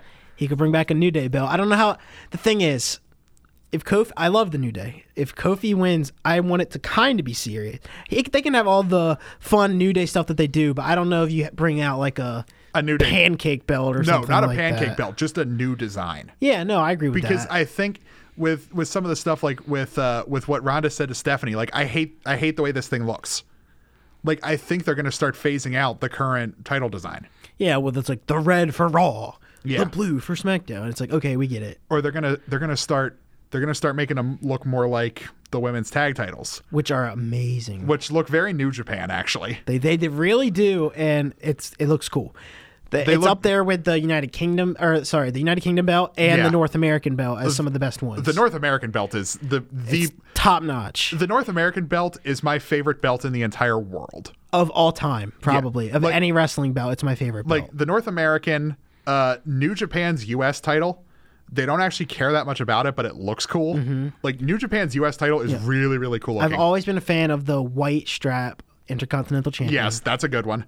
The women's tag titles, the UK title, the women's UK title, because it's literally the same thing, just smaller, with a white strap. The women's NXT one looks pretty good. Yeah. The old women's NXT one, the one with like that looked a little different with the pink diamonds. Yeah. Like I actually really like that one because it wasn't too girly. It wasn't as obnoxious as the Divas Championship, but it still looked feminine. Yeah.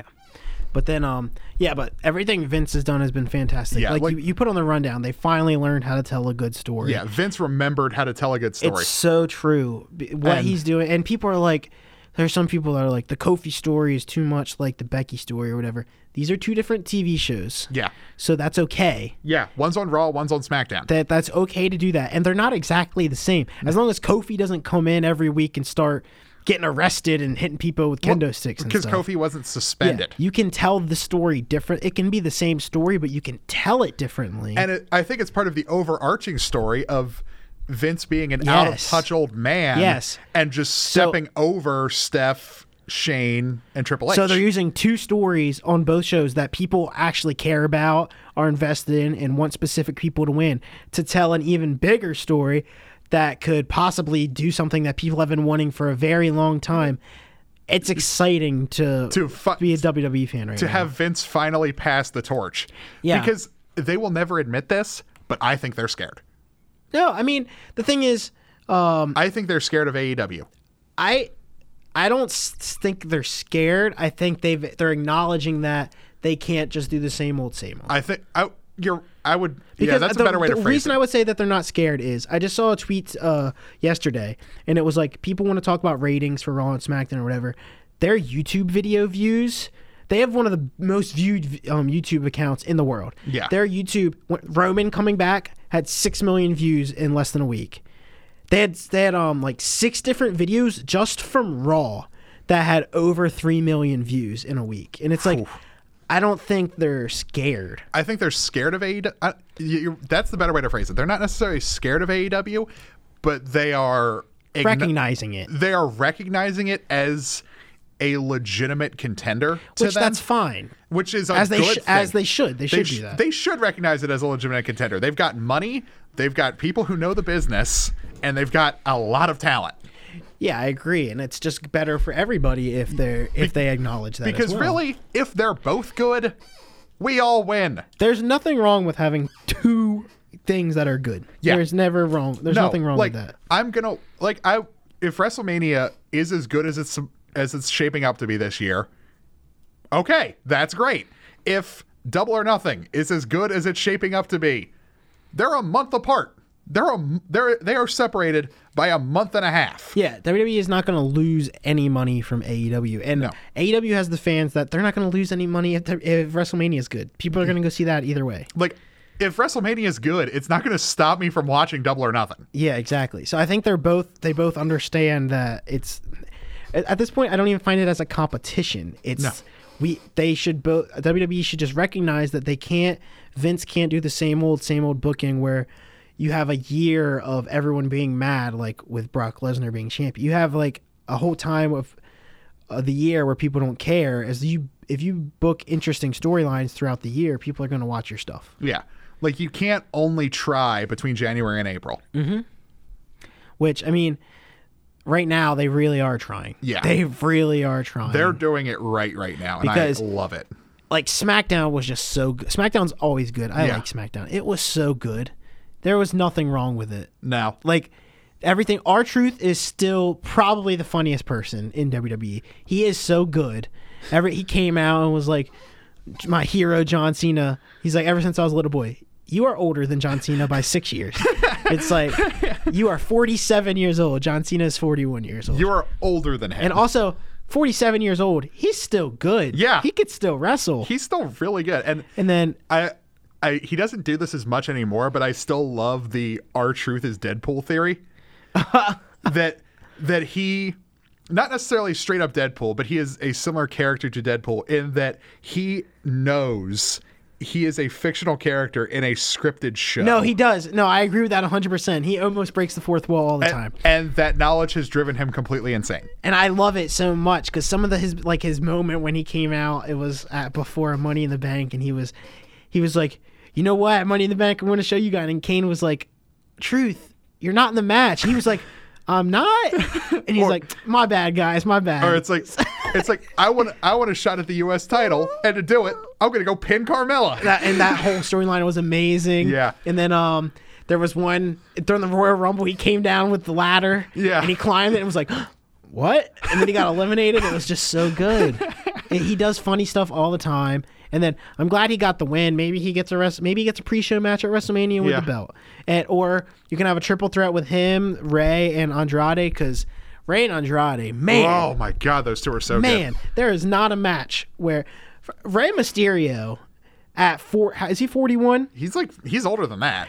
At maybe he might be like 43 or 44. At his age, he's better, I feel like, than he used to be. Yeah. He just seems like he's getting better. The stuff he does on SmackDown is absurd. Rey Mysterio is 44. 44, and he just some of it has to do with he's short, his size or whatever. Yeah. He still looks like he's 30 years old. The stuff he does, it's insane. Yeah, he's still crazy. And Andrade is money. I've known this since NXT, and I've said this since NXT. they've found something with him. He is money. They just have to find a way to give him an interesting story. Yeah, and I love Zelina Vega. Zelina Vega is a very good manager. Yeah. She works perfectly because you don't have to speak English. You don't. If you have a manager that can do it, Brock might as well not speak English. Yeah. And he's been Universal Champion for 2 years in a row. Yeah. So you can have Andrade. You can have Zelina Vega's a good talker. She's not Paul Heyman, but you can have her come out and talk for him. Yeah. All you want. She's very good. She needs to stop doing interference spots because those just annoy me in general. No, yeah, that's fine. He's good. It's good enough that if you splash them in a little bit to tell a story, but if you do it every single match, it gets old. I understand. They did it a lot in NXT, and that the only thing that was good about them doing it in NXT was it had a good payoff. That's the thing. I think that's the like Triple H is smart. He understood that was going to annoy people. So then in that match, finally, she got hers when Candice got her back. So yeah, or no, at New Orleans. Where her constantly interfering. Yeah, where she made Andrade lose. Like, her constantly interfering cost the match because she tried to do like a frog splash onto Aleister when his back was turned, and he ended up ducking, and Andrade caught her. Her now husband. Yeah. And he hit, like, they were dating when that story was happening. Yeah. It's funny because on SmackDown, not this week, but last week, they had a match against each other, and everybody was like, She even tweeted, or she put on her Instagram, she's like, you guys aren't funny with this who are you rooting for thing. She's like, I'm rooting for Andrade. So it was like, okay. But like there was because she didn't want to confirm it for the longest time, but now she posted all the time. There was a video on her Twitter of her like training. Yeah. And the person she was training with was Aleister Black. It's like, oh no. No, his kicks are very stiff. But I think she's good in the ring, too. She's really good in the ring, and it helps because she's really short. Yeah, she's very short. So it makes a lot of her stuff, like, look even worse. Mm-hmm. Like, when she does that Spike Rana, it looks so bad because it looks like she's dropping these guys ridiculously far because they're just so much taller than her. Mm-hmm. Especially, like, when she interferes in a match and she does it to a guy who's, like, 6'5". I think she has a very good Hurricane Rana. Yeah. She has a very good one, which some look bad. She has a good one. Yeah, she has and whenever she does it to a guy, I feel like it's believable. Yeah. It's like, wow, that actually looks like that would do that to somebody. That actually looks like that would really hurt. Yeah. But I have a question for you. Okay. How do you think they're going to go about getting Kofi to Mania? I think with the Fastlane match and all that stuff. I think he's going to... I don't know. Because I don't see it in his character to interfere. No, I think... I almost think you have like that power struggle against Vince story start. Mm-hmm. You have that Vince power struggle story start where maybe Shane, because it's definitely within the character of Shane McMahon to screw Kevin Owens. Yeah, they've had their, but right now the thing is, I don't want it to be Kevin Owens getting screwed. I want it to just be Kofi getting what he deserves. Yeah. Because Kevin's not heel right now. No. On SmackDown, he was very much face. He even came out like he had his normal anger, like straight face when he sat down. Like he didn't even like look at Kofi when he saw it. But then he went in the back. He was like, he told Steph and Shane, he was like, I understand that Kofi deserves this. He was like, he deserves it just as much as I do. That I want to team up with him tonight and show Daniel Bryan a lesson. And they won the match, and the whole time Kevin was acting face. Yeah. So he is a face, and so he doesn't deserve to necessarily get screwed, but I think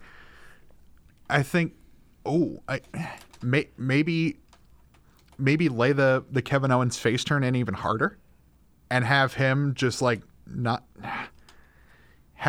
do anything. I don't know. That's what I'm saying. It's going to be interesting, which has intrigued me. Because if you have heel Kevin Owens, it is easy. Yeah. Because Kofi interfering does nothing to him. Yeah. I think you can have having Kofi interfere. Maybe the New Day interferes and Kofi isn't there. Yeah. Maybe in the back, Kofi's like, guys, that's not the way to do it or whatever. And Xavier and Big E are like, we had to. It's been 11 years. You deserve this. This isn't fair or whatever. Yeah. And then they're like, okay, you get this match. Yeah. But and maybe he gets Xavier and Big E. Kevin Owens, Sammy comes back and supports Kevin, and then you have Eric Rowan and Luke Harper with Brian. You could do any of that, but at least they got their first names back. Did they? Yeah, because they called him Eric Rowan. I thought they still said Rowan. I think a couple times Daniel Bryan did call him Eric Rowan.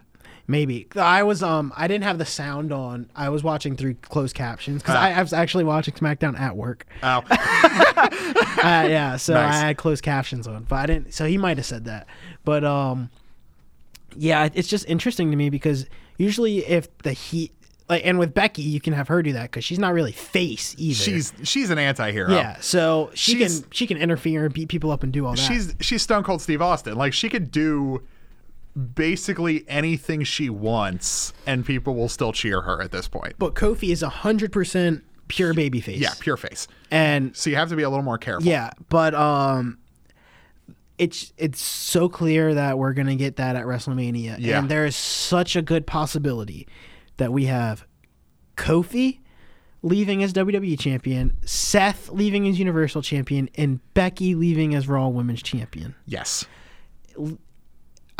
It's just, you can't mess this up. It's so easy to book. Yeah. Just do it. Yeah. Just do it. Just book it. The rest of that card could be hot garbage. Just book it. It is so easy. Just book it. The rest of WrestleMania could be pure garbage.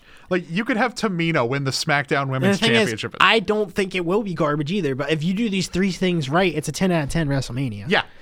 Because all you have to do is, like, all you need is one shot of, like, you got to frame it right. You have to have, like, Brock Lesnar looking like an absolute mess. Mm-hmm. Like, honestly, I wouldn't have a problem if they broke Lesnar open. Oh, and the thing is, he'd do that. Like, he would do that. He doesn't care. You sure? Yeah, I mean, he's a UFC fighter. He's been hit hard. He can do that. He's done it to other people. Because we know if he's losing, he's like not going to be on TV. If he does for like another year. But I think I'm also worried about his ego. Like, I am worried about Brock Lesnar's ego. He sells for certain people, and he's sold for Seth in the past. That's true. It's just you have to match him up with somebody that he, I guess, respects, which this shouldn't be a problem because he's an employee. He should do what he's told. Yeah. But anyway, I feel like he respects Seth enough. Yeah. So to actually sell for him, but yeah. I don't know if he'd let him break him open, though, because that's what should happen, because that would be a nice callback to... He's bled a couple times in this last year. It would be a nice callback to last year. Yeah. Where he just elbowed Roman's face open. Even did that to Randy a couple years ago at SummerSlam. Yeah, and, like, that... I heard about... Did you hear about what happened backstage after that? Yes. Jericho, like, didn't know that was part of the match. No, and he got very mad. And Jericho squared up to Brock Lesnar. Yeah, Jericho's stupid, but in, like, a good way. Jericho's like, I don't care if you're Brock Lesnar. I will fight you. It's like, okay. Well, Jericho's actually successfully beaten up Goldberg before. I heard... No, Jericho can fight is the word on the street. Yeah. I wouldn't be surprised. Like, I want to see him break some of that out in AEW. Probably. I mean, he's good. He is just good at the professional wrestling. Yeah, character, in-ring, everything. He's good at it. Mic work, like, he is. And I love this character he's going with right now. Mm-hmm. Like, have you seen some of the stuff he's been doing? He's taking credit for Double or Nothing selling out as quick as it did. He is taking, like, sole credit for how popular AEW is, which is exactly the character he needs to play. Yeah. Because that's the mistake TNA made. Yeah. Is building, because that is not a character you build around. A character with that much of an ego saying, I'm the reason this is all happening, like, it's all me, none of you matter. Mm-hmm. That is not a character you build a brand around. No, it's not. That is a character who gets a run for a little while and then gets screwed over by someone younger. Yeah. People don't, it's harder to book a face than it is a heel. Yeah. And so you need that face to be the face of your company, which is why it's hard. Yeah, you need a good heel for people to get behind the faces. It's easier to book that, and they've done a good job at that with Jericho. Yeah, and I think like Kenny Omega is going to be the face. Yeah, and that's fine because people like Kenny. So people love Kenny Omega, and he got rid of the Sephiroth theme though. He hasn't been using it. I'm very disappointed because I love that theme. Like, his finisher's still called One-Winged Angel. Like, you should... Like, your finisher's named after Sephiroth. You should use the Sephiroth theme as your entrance. Yeah. Like, that one's so good. And he hasn't been using it. He's been using, like, a modified version of the Elite theme. Mm-hmm. Which he might show up with a new one at Double or Nothing, which I wouldn't be surprised.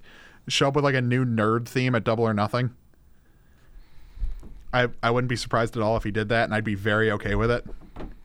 What is the date of Double or Nothing? May 25th. And what are the ways to stream that? I haven't heard anything announced yet. It'll probably be on Fight. AEW might launch their own streaming service. I wouldn't be surprised if they did. I would hope they would, because All In was on both Ring of Honors and New Japan's. Yeah. But now AEW is its own promotion. So I think Tony Khan's got enough money. They could start their own streaming service. That's the thing. If you want to be taken seriously, you have to do something like that. Yeah, they have to. I think they will. They haven't announced anything yet, but I think they'll probably have like their own streaming service. They might not have it up and running for Double or Nothing, but I think by the time the rumored the Jacksonville pay-per-view rolls around, which is rumored to be called Fighting for the Fallen, mm-hmm. I think by the time that rolls around, they'll probably have their own streaming service. And if they have a streaming service, I'm getting it. Yeah, that's the if they're going to do the WWE thing where you get a month free. Oh, that'd be nice. New Japan World did not have that. I had to pay for New Japan World for the 1 month I had it. I've only watched Wrestle Kingdom once, and I did it illegally. So I did watch Wrestle Kingdom legally. I watched this Wrestle Kingdom. I watched 13. I got a New Japan World subscription, and I canceled it at the end of January. And it was well worth it. I enjoyed Wrestle Kingdom.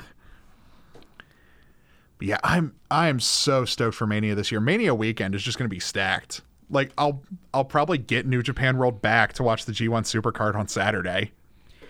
You have TakeOver Friday night. Mm-hmm. The G1 Supercard on Saturday is going to be an amazing show. And then you got WrestleMania on Sunday. Yeah. Like, that's a loaded weekend. The only thing I'm not going to is the Hall of Fame. Yeah. Which it seems pretty boring from what I've seen on TV. So, I mean, DX is going to be there, Tori Wilson, Honky Tonk Man. Yeah, it's a good class this year, but it's not like a huge deal. I'd rather go to the actual shows. Yeah, exactly.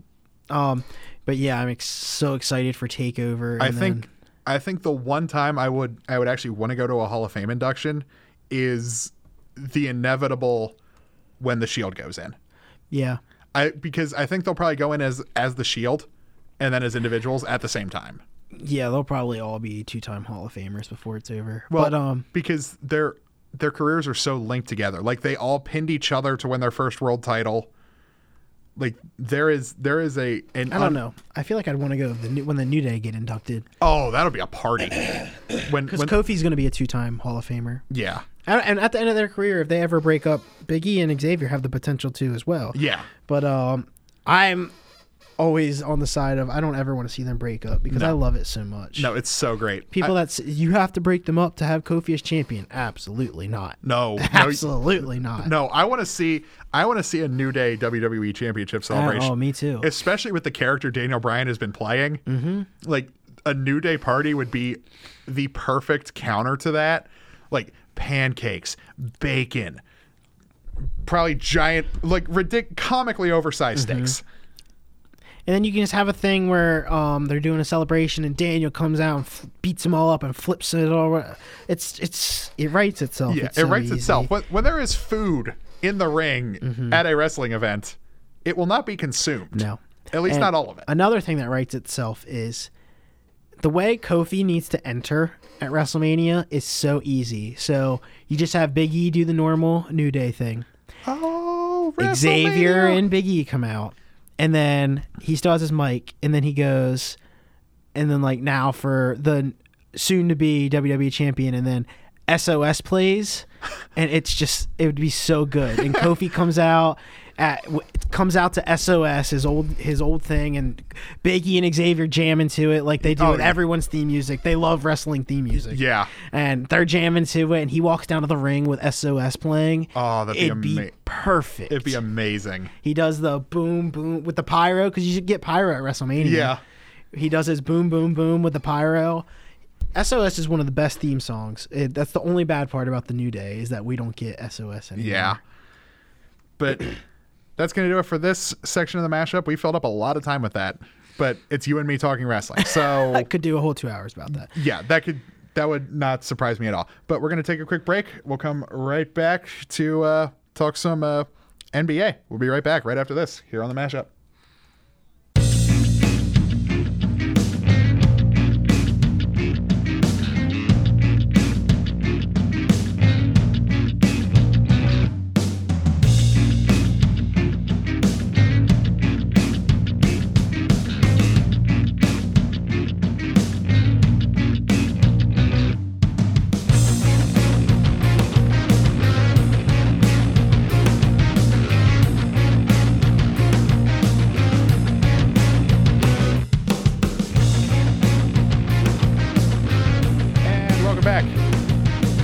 Up. Switching it up again, we are talking some NBA. And what a mess. Yeah. What a mess the entire league is right now. Yeah. The entire league is a mess. The Lakers are going to miss the playoffs. I just don't get it. The Lakers LeBron had 30, 16, and 9 yesterday, and they lost to the Phoenix Suns. The worst team in basketball. Yep. And he almost had a 30-point triple-double, and they lost. Yep. The Lakers are going to miss the playoffs. Yeah, in the last 2 weeks, they've lost to Memphis twice, who is one of the worst teams in basketball. And the Suns. New Orleans when they didn't have Anthony Davis play at all. Yeah. Or like Anthony Davis, even if he does play, he's sitting out the fourth quarter. Yeah, they beat them. They beat them the other time they played them this week only because he didn't play in the fourth quarter. Yeah. So it's just they are a mess, and like everyone can blame it on LeBron. He's averaging 25, 9, and 8. He's just not playing defense. Yeah. The thing is, I saw you wrote on that on the write up. I'm biased. I am one of the biggest LeBron fans in the world, but I've seen many tweets from people that have talked to Luke Walton and everything, and they have said that the couple of the clips they've shown against Memphis in that one game, they weren't running man. They were in a zone. And it was because Mike Conley had beaten them on 3 straight possessions, so their goal was don't let Mike Conley drive to the paint. So LeBron was guarding the paint in case Mike Conley drove, and Luke Walton said, we were allowing an open 3. If it went in, it went in. Which I think that says a lot about people wanting Luke Walton fired. Yeah. But yeah, that's he said 100% that was the game plan. LeBron didn't play bad defense on that. And then I also saw a video of that game where there was like someone posted it. LeBron people shooting against LeBron defensively shot like 7% in that game. But it's people chose one play or whatever. Or the inbounds pass where he threw it off the backboard. Yeah, no, that was fair.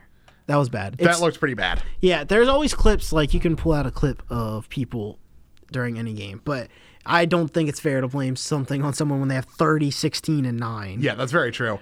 But I still think it might have been a bad decision by the Lakers to sign him.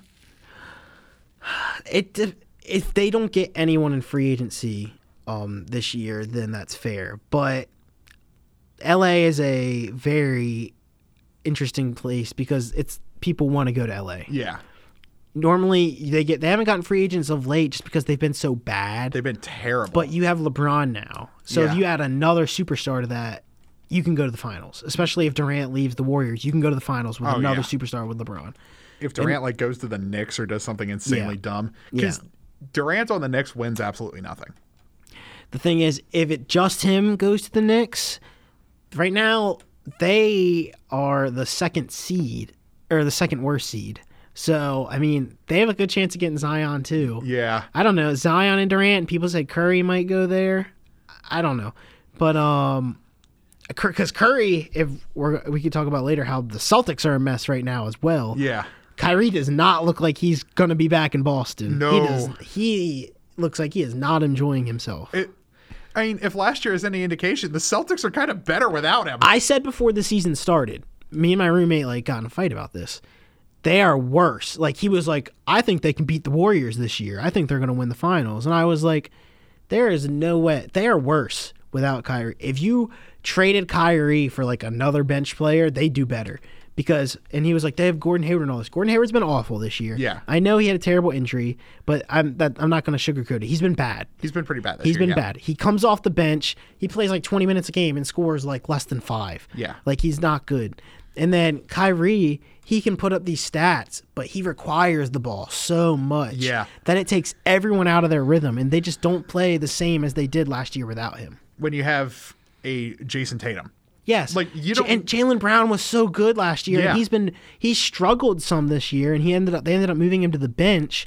And I think a lot of that has to do with he isn't getting the touches that he did last year because of Kyrie. Yeah, that's very true. That's very true. Yeah, I mean, a team with Jason Tatum, Marcus Smart, Jaylen Brown, Al Horford, people like this, they have like you don't need a superstar. If you're going to win it all, I think you do. Yeah. But you need a superstar that doesn't require the ball as much. If anything, like I don't think they shouldn't trade all their young guys to New Orleans for Anthony Davis.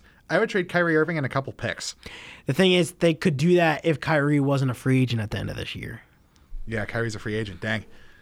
I agree with you on that. If he was signed for at least 2 more years.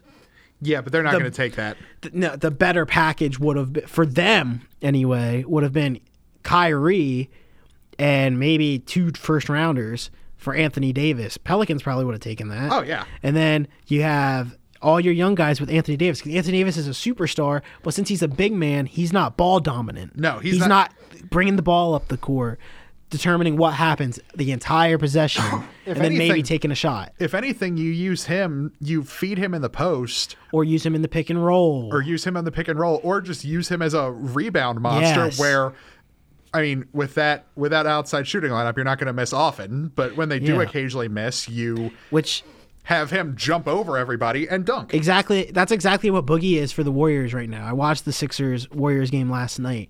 There was like 3 possessions where Steph actually missed, but Boogie just grabbed the board and went up with an acrobatic putback, 2 points still. Yeah. It's like that's exactly what the Warriors needed, was a strong, athletic, talented big man that can get a board and a putback if they do actually miss. That's exactly what they needed. And put that in Boston, and you've got a really good team. Yeah, exactly. So that's so having a superstar big man is more beneficial for them than having a superstar point guard. Especially a very ball-dominant point guard. Yeah, so I mean, I agree that Kyrie's not going to be there next year, so he might go to New York. But next year is going to be a lot more interesting. I hope. Especially with this draft coming up, you're going to have some stars going to teams. Yeah, that are really bad. I think the talent in the league is going to be split up more, and it's going to be more fun after the Warriors get their inevitable ring again this year. Yeah. It should be fun again next season, but... Because I think the Warriors are going to break up after this year. Oh, yeah. I don't see Durant playing there again. He said it's about the money. They don't have enough to give him a supermax. Boogie, they have made it very clear. Even Steve Kerr essentially said, we signed Boogie, he's going to get a ring, and he's going to leave. That's essentially what he said. Yeah, Boogie's Steve gone. Kerr is usually pretty transparent about stuff like that. So Boogie's going to get his ring, and he gone. And the Warriors are going to go back to having Steph, Clay, and Draymond. Oh, that must be awful. Oh, that must be so terrible. The team that went 73-9. 3 superstars, 3 guaranteed first ballot Hall of Famers. Yeah, it must be awful. Oh, it must be just so terrible. Yeah, so they're going to go back to that where they're going to lose 2 All-Stars, the second best player in the world, and still be the favorite to win probably. They're going to be the favorite, but they're not going to be the guarantee. Yeah, exactly. No, it's okay if they're the favorite, but knowing that they're going to win is the annoying part. Yeah, that's the thing. Knowing that they're going to win in October... I just think next year we go from having 1 team that can win it all to maybe 4. Yeah. Which, having 4 teams that can win it all, that's a lot for NBA. Yeah, by the NBA's ridiculous standards, that's perfectly fine with me. Because next year, I think, obviously the Warriors, I would say if Houston gets their stuff together, I think they're the next best team in the West. You could say Houston just for the fact that they kind of have the Warriors' number. Yeah. Even when they're a less talented team, they play the Warriors very well. And if the Warriors drop off, they could be by losing Durant and Boogie. Yeah, so I can get behind that. If LeBron gets a superstar, whatever team LeBron's on, I could see that. Yeah, wherever LeBron is. If the Celtics build around their young guys and get a good big man, I could see maybe the Sixers making the leap if they get a better ball handler, if they replace Markelle Fultz. And for me, for the Sixers, the better coach. I don't know how you feel about Brett Brown. He's not an amazing coach. Last night, I only watched the fourth quarter. He essentially lost them that game. Yeah, he's not a great coach. At the end of games, every time I watch a game, it seems like if you guys lose, it's because he coached bad. He did something stupid. Yeah, I think I would say right now, out of the four, Brett Brown is the worst coach in Philadelphia. I think that's fair. Because he's competing with a guy who's had the job for 2 months, a guy who won a Super Bowl, and the guy who's had the job for a year. Yeah. So his career record's really bad because of the whole process. Yeah, his career record is in the toilet because he was brought in to be the coach during the process, and now that the process is over, I think it is time to move on. Yeah, I mean, Philadelphia fans can love him and respect him for that, for being the coach during that time. Yeah. But if you're going to make that leap, I think you have to have a coach that can coach these young guys. You know what? Actually, I just thought of an idea. If the Spurs aren't going to pull the trigger, throw all the money at her. Really? Yeah. Do it. Okay. Do it. Do it, 76ers, for the love of God. That would make you amazing. Okay. I mean, and you can give Brett Brown like a front office spot or something. Yeah.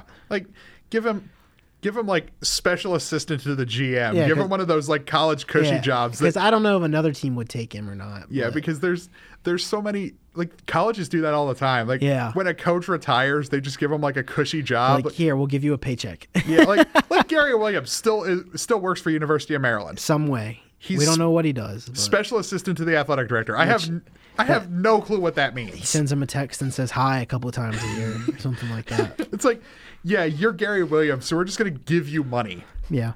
Like, you don't want to be our coach anymore, but we still appreciate you, so we still want to pay you. Like that's all he's got to do.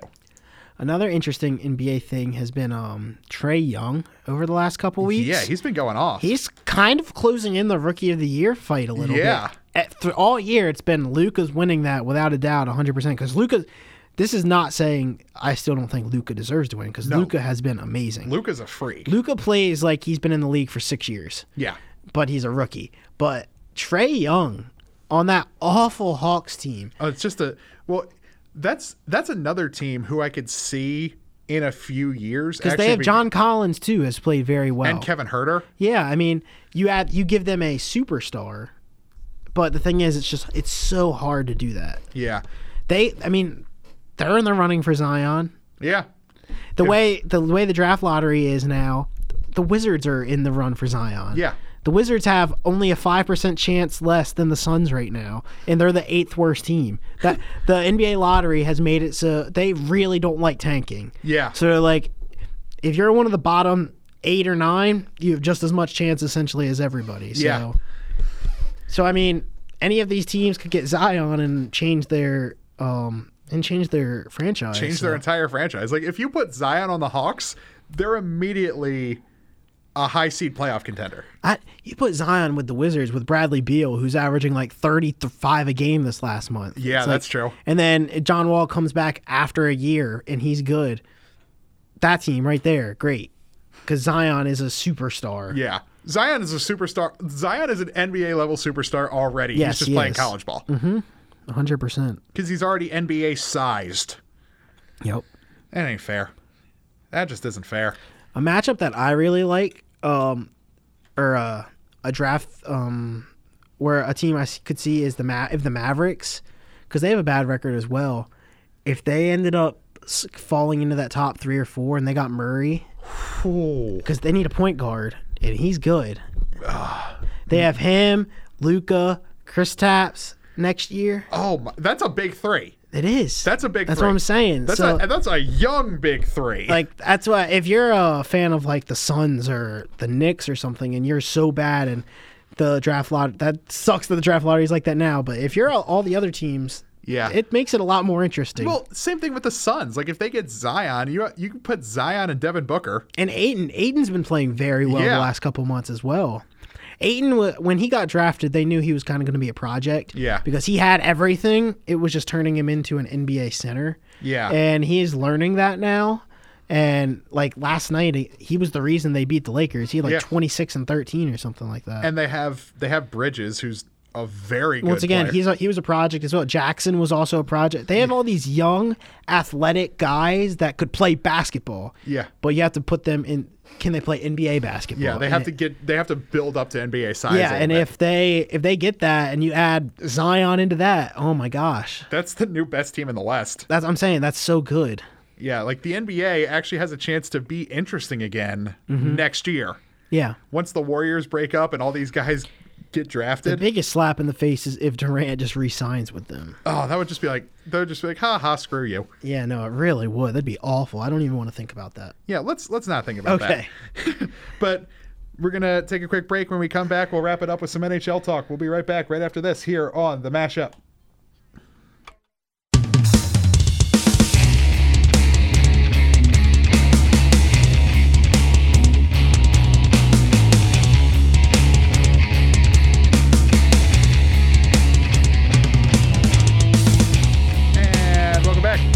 To the Mashup final segment here. We actually got through the entire rundown this week. Nothing ran over. Good job, us. Good job, us. We stayed. We didn't ramble too bad, and we actually got through the entire rundown, and we were going to finish the show on time.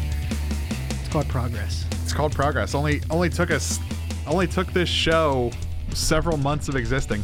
Only took this show into its 6th month of life to finally get to a rhythm where it ends on time consistently. But the NHL trade deadline has come and gone, and I'll start with my team because they did make a move that pretty much the entire fan base knew was coming, and I wasn't looking forward to it, but it happened. Yep. And the Flyers did in fact trade Wayne Simmonds. And I was knowing this was going to happen was just terrible. But like if his last game as a Flyer was the Stadium Series game. Yeah, so that's good. That is the perfect way for Wayne Simmonds to go out.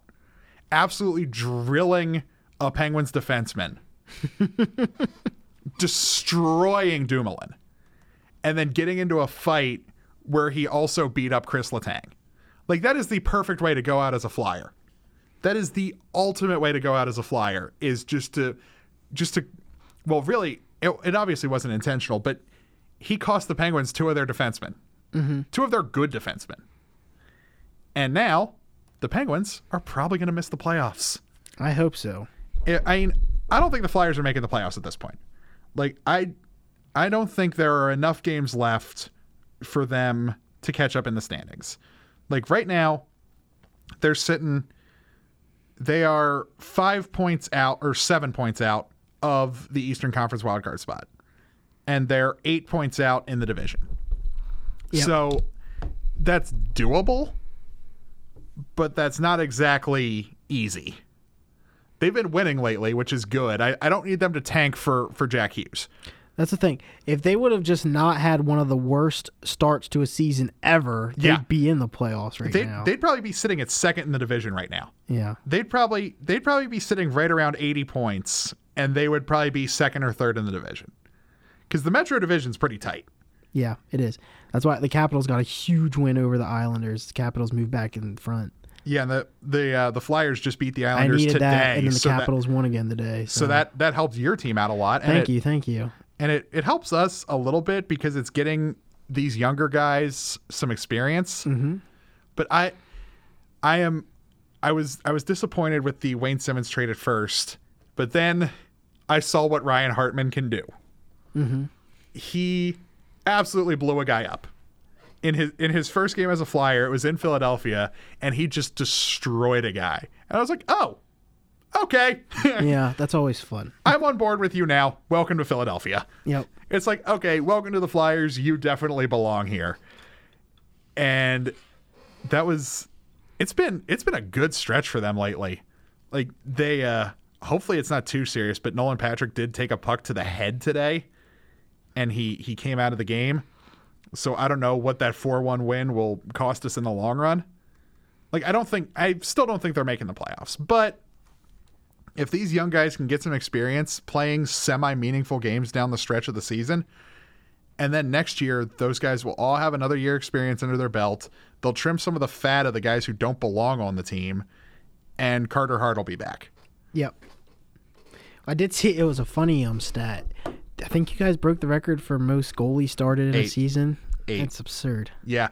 That is mostly to blame on Department Store Dave. Yeah. Driving our goalies into the ground. Like, it hasn't... If Scott Gordon was coach from the beginning of the season, that wouldn't have happened. Yeah. Like, if they fired Ron Hextall and Dave Haxtell in the offseason like they should have, you would probably have Carter Hart starting the season in goal. And I don't know how that would have gone. He had a terrible season to start the AHL. Like, his AHL numbers were not actually that good this year. Yeah. So I don't know how that would have gone. But if you fire, okay, say you don't bring up Carter Hart, but if you fire Dave Haxtell and you promote Scott Gordon and make him your head coach, like, you don't play 8 goalies in a single season because that moron Dave Haxtell isn't playing the same goalie both nights of a back-to-back. Yeah, that's ridiculous. That's why they had to call up Carter Hart in the first place, because they just ran out of goalies. He played Stolarz on both ends of a back-to-back. Stolarz pulled his groin in the 5 minutes into the first period, so he had to throw Elliott out there, who he should have started anyway. Elliott then got shelled. Or no, it was Neuwirth. Neuwirth then got shelled, and then he got fired, and we had to call up Carter Hart because we were just out of goalies. And now Carter Hart got injured, so they had to play Cam Talbot, which I think the duo of Hart and Talbot is going to be what you get next season from the Flyers, because I don't think Talbot will be around for long. I think you have him be like a veteran mentor to Carter Hart, and then when he's ready to take over, it's his job. Mm-hmm. And I think, because there is another, like, the Flyers actually have some goalie prospects. There's another guy who's destined to be like a 1-2 punch with Carter Hart coming down the pipe. So when he's ready, that'll be your 1-2 punch. And if the rest of your team matures around them, that carries you to a Stanley Cup led by Claude Giroux. Claude Giroux, and then Claude Giroux, Voracek, James Van Riemsdyk, and then all these young guys, that could win you a cup. Mm-hmm. Like, if they all develop properly, that could absolutely win you a cup. And I will lose it if and when that happens. I lost it last year. Oh, yeah, I'm sure you did. Like that. Well, that Stanley Cup Final Series was amazing. Oh my gosh, their whole run to the playoff to the Cup was amazing. And knocking the Penguins out, that was that icing on the cake. I mean, because normally I don't like the Cavs, but when you're playing the Penguins, it's like, okay, yeah, I'm on board with you. Go get that win. Because, like, the Penguins, it's even worse than the Patriots. They're gross. That's all I can describe them as. Honestly. And they made a really dumb move. Yep. They traded for Eric Goodbranson, one of the worst players in the NHL.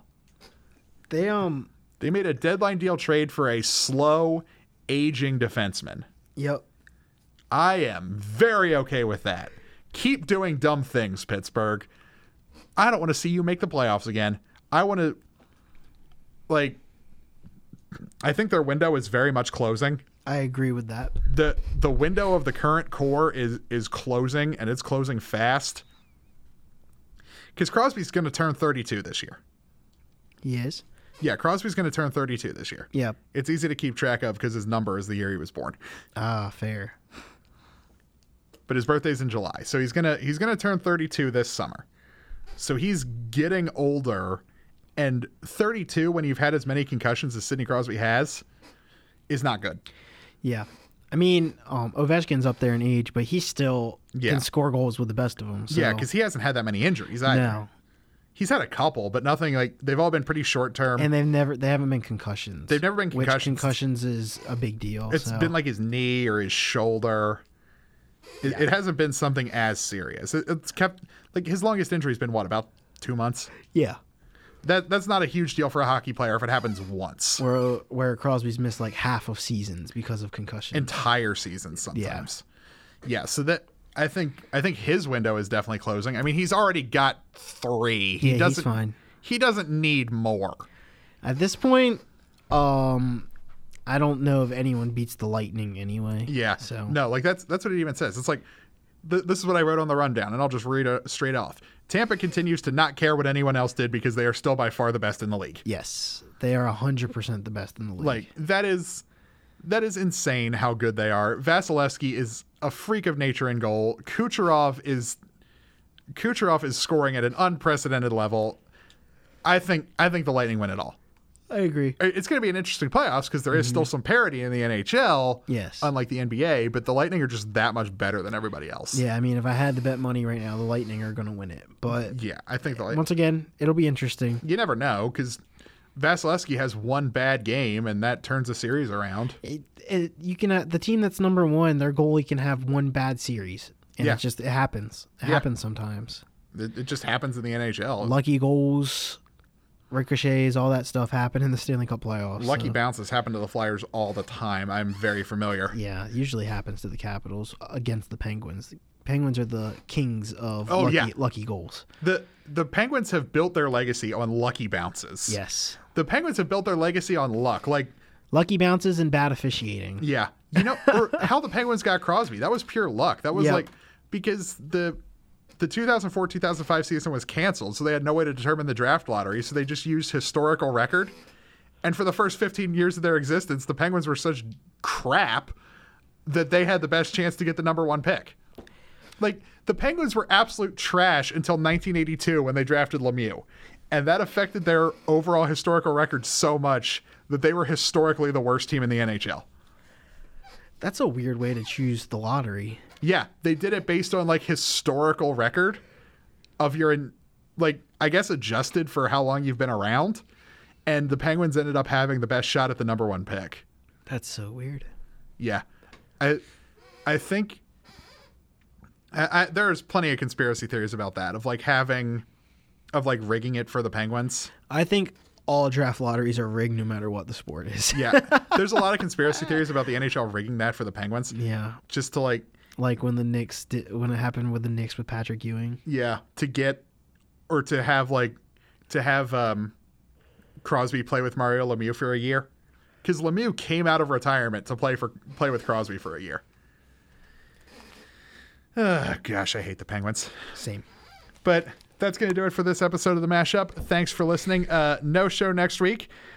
We'll let you know about the 17th, and it's a big maybe. It's a big maybe for the 17th, and I won't be here on the 24th. I give that time slot to you if you want to do something with it. Oh man, I actually don't know if I'll be here the 24th. Oh gosh. So we may go 3 weeks with nothing. We could. We'll see. Yeah, we'll have to plan this out, but thanks for listening, everybody. It was a good show. We will be back either the 17th or April 1st. I don't really know. But this has been the Mashup. Thanks for listening. We will see you next time we have a show.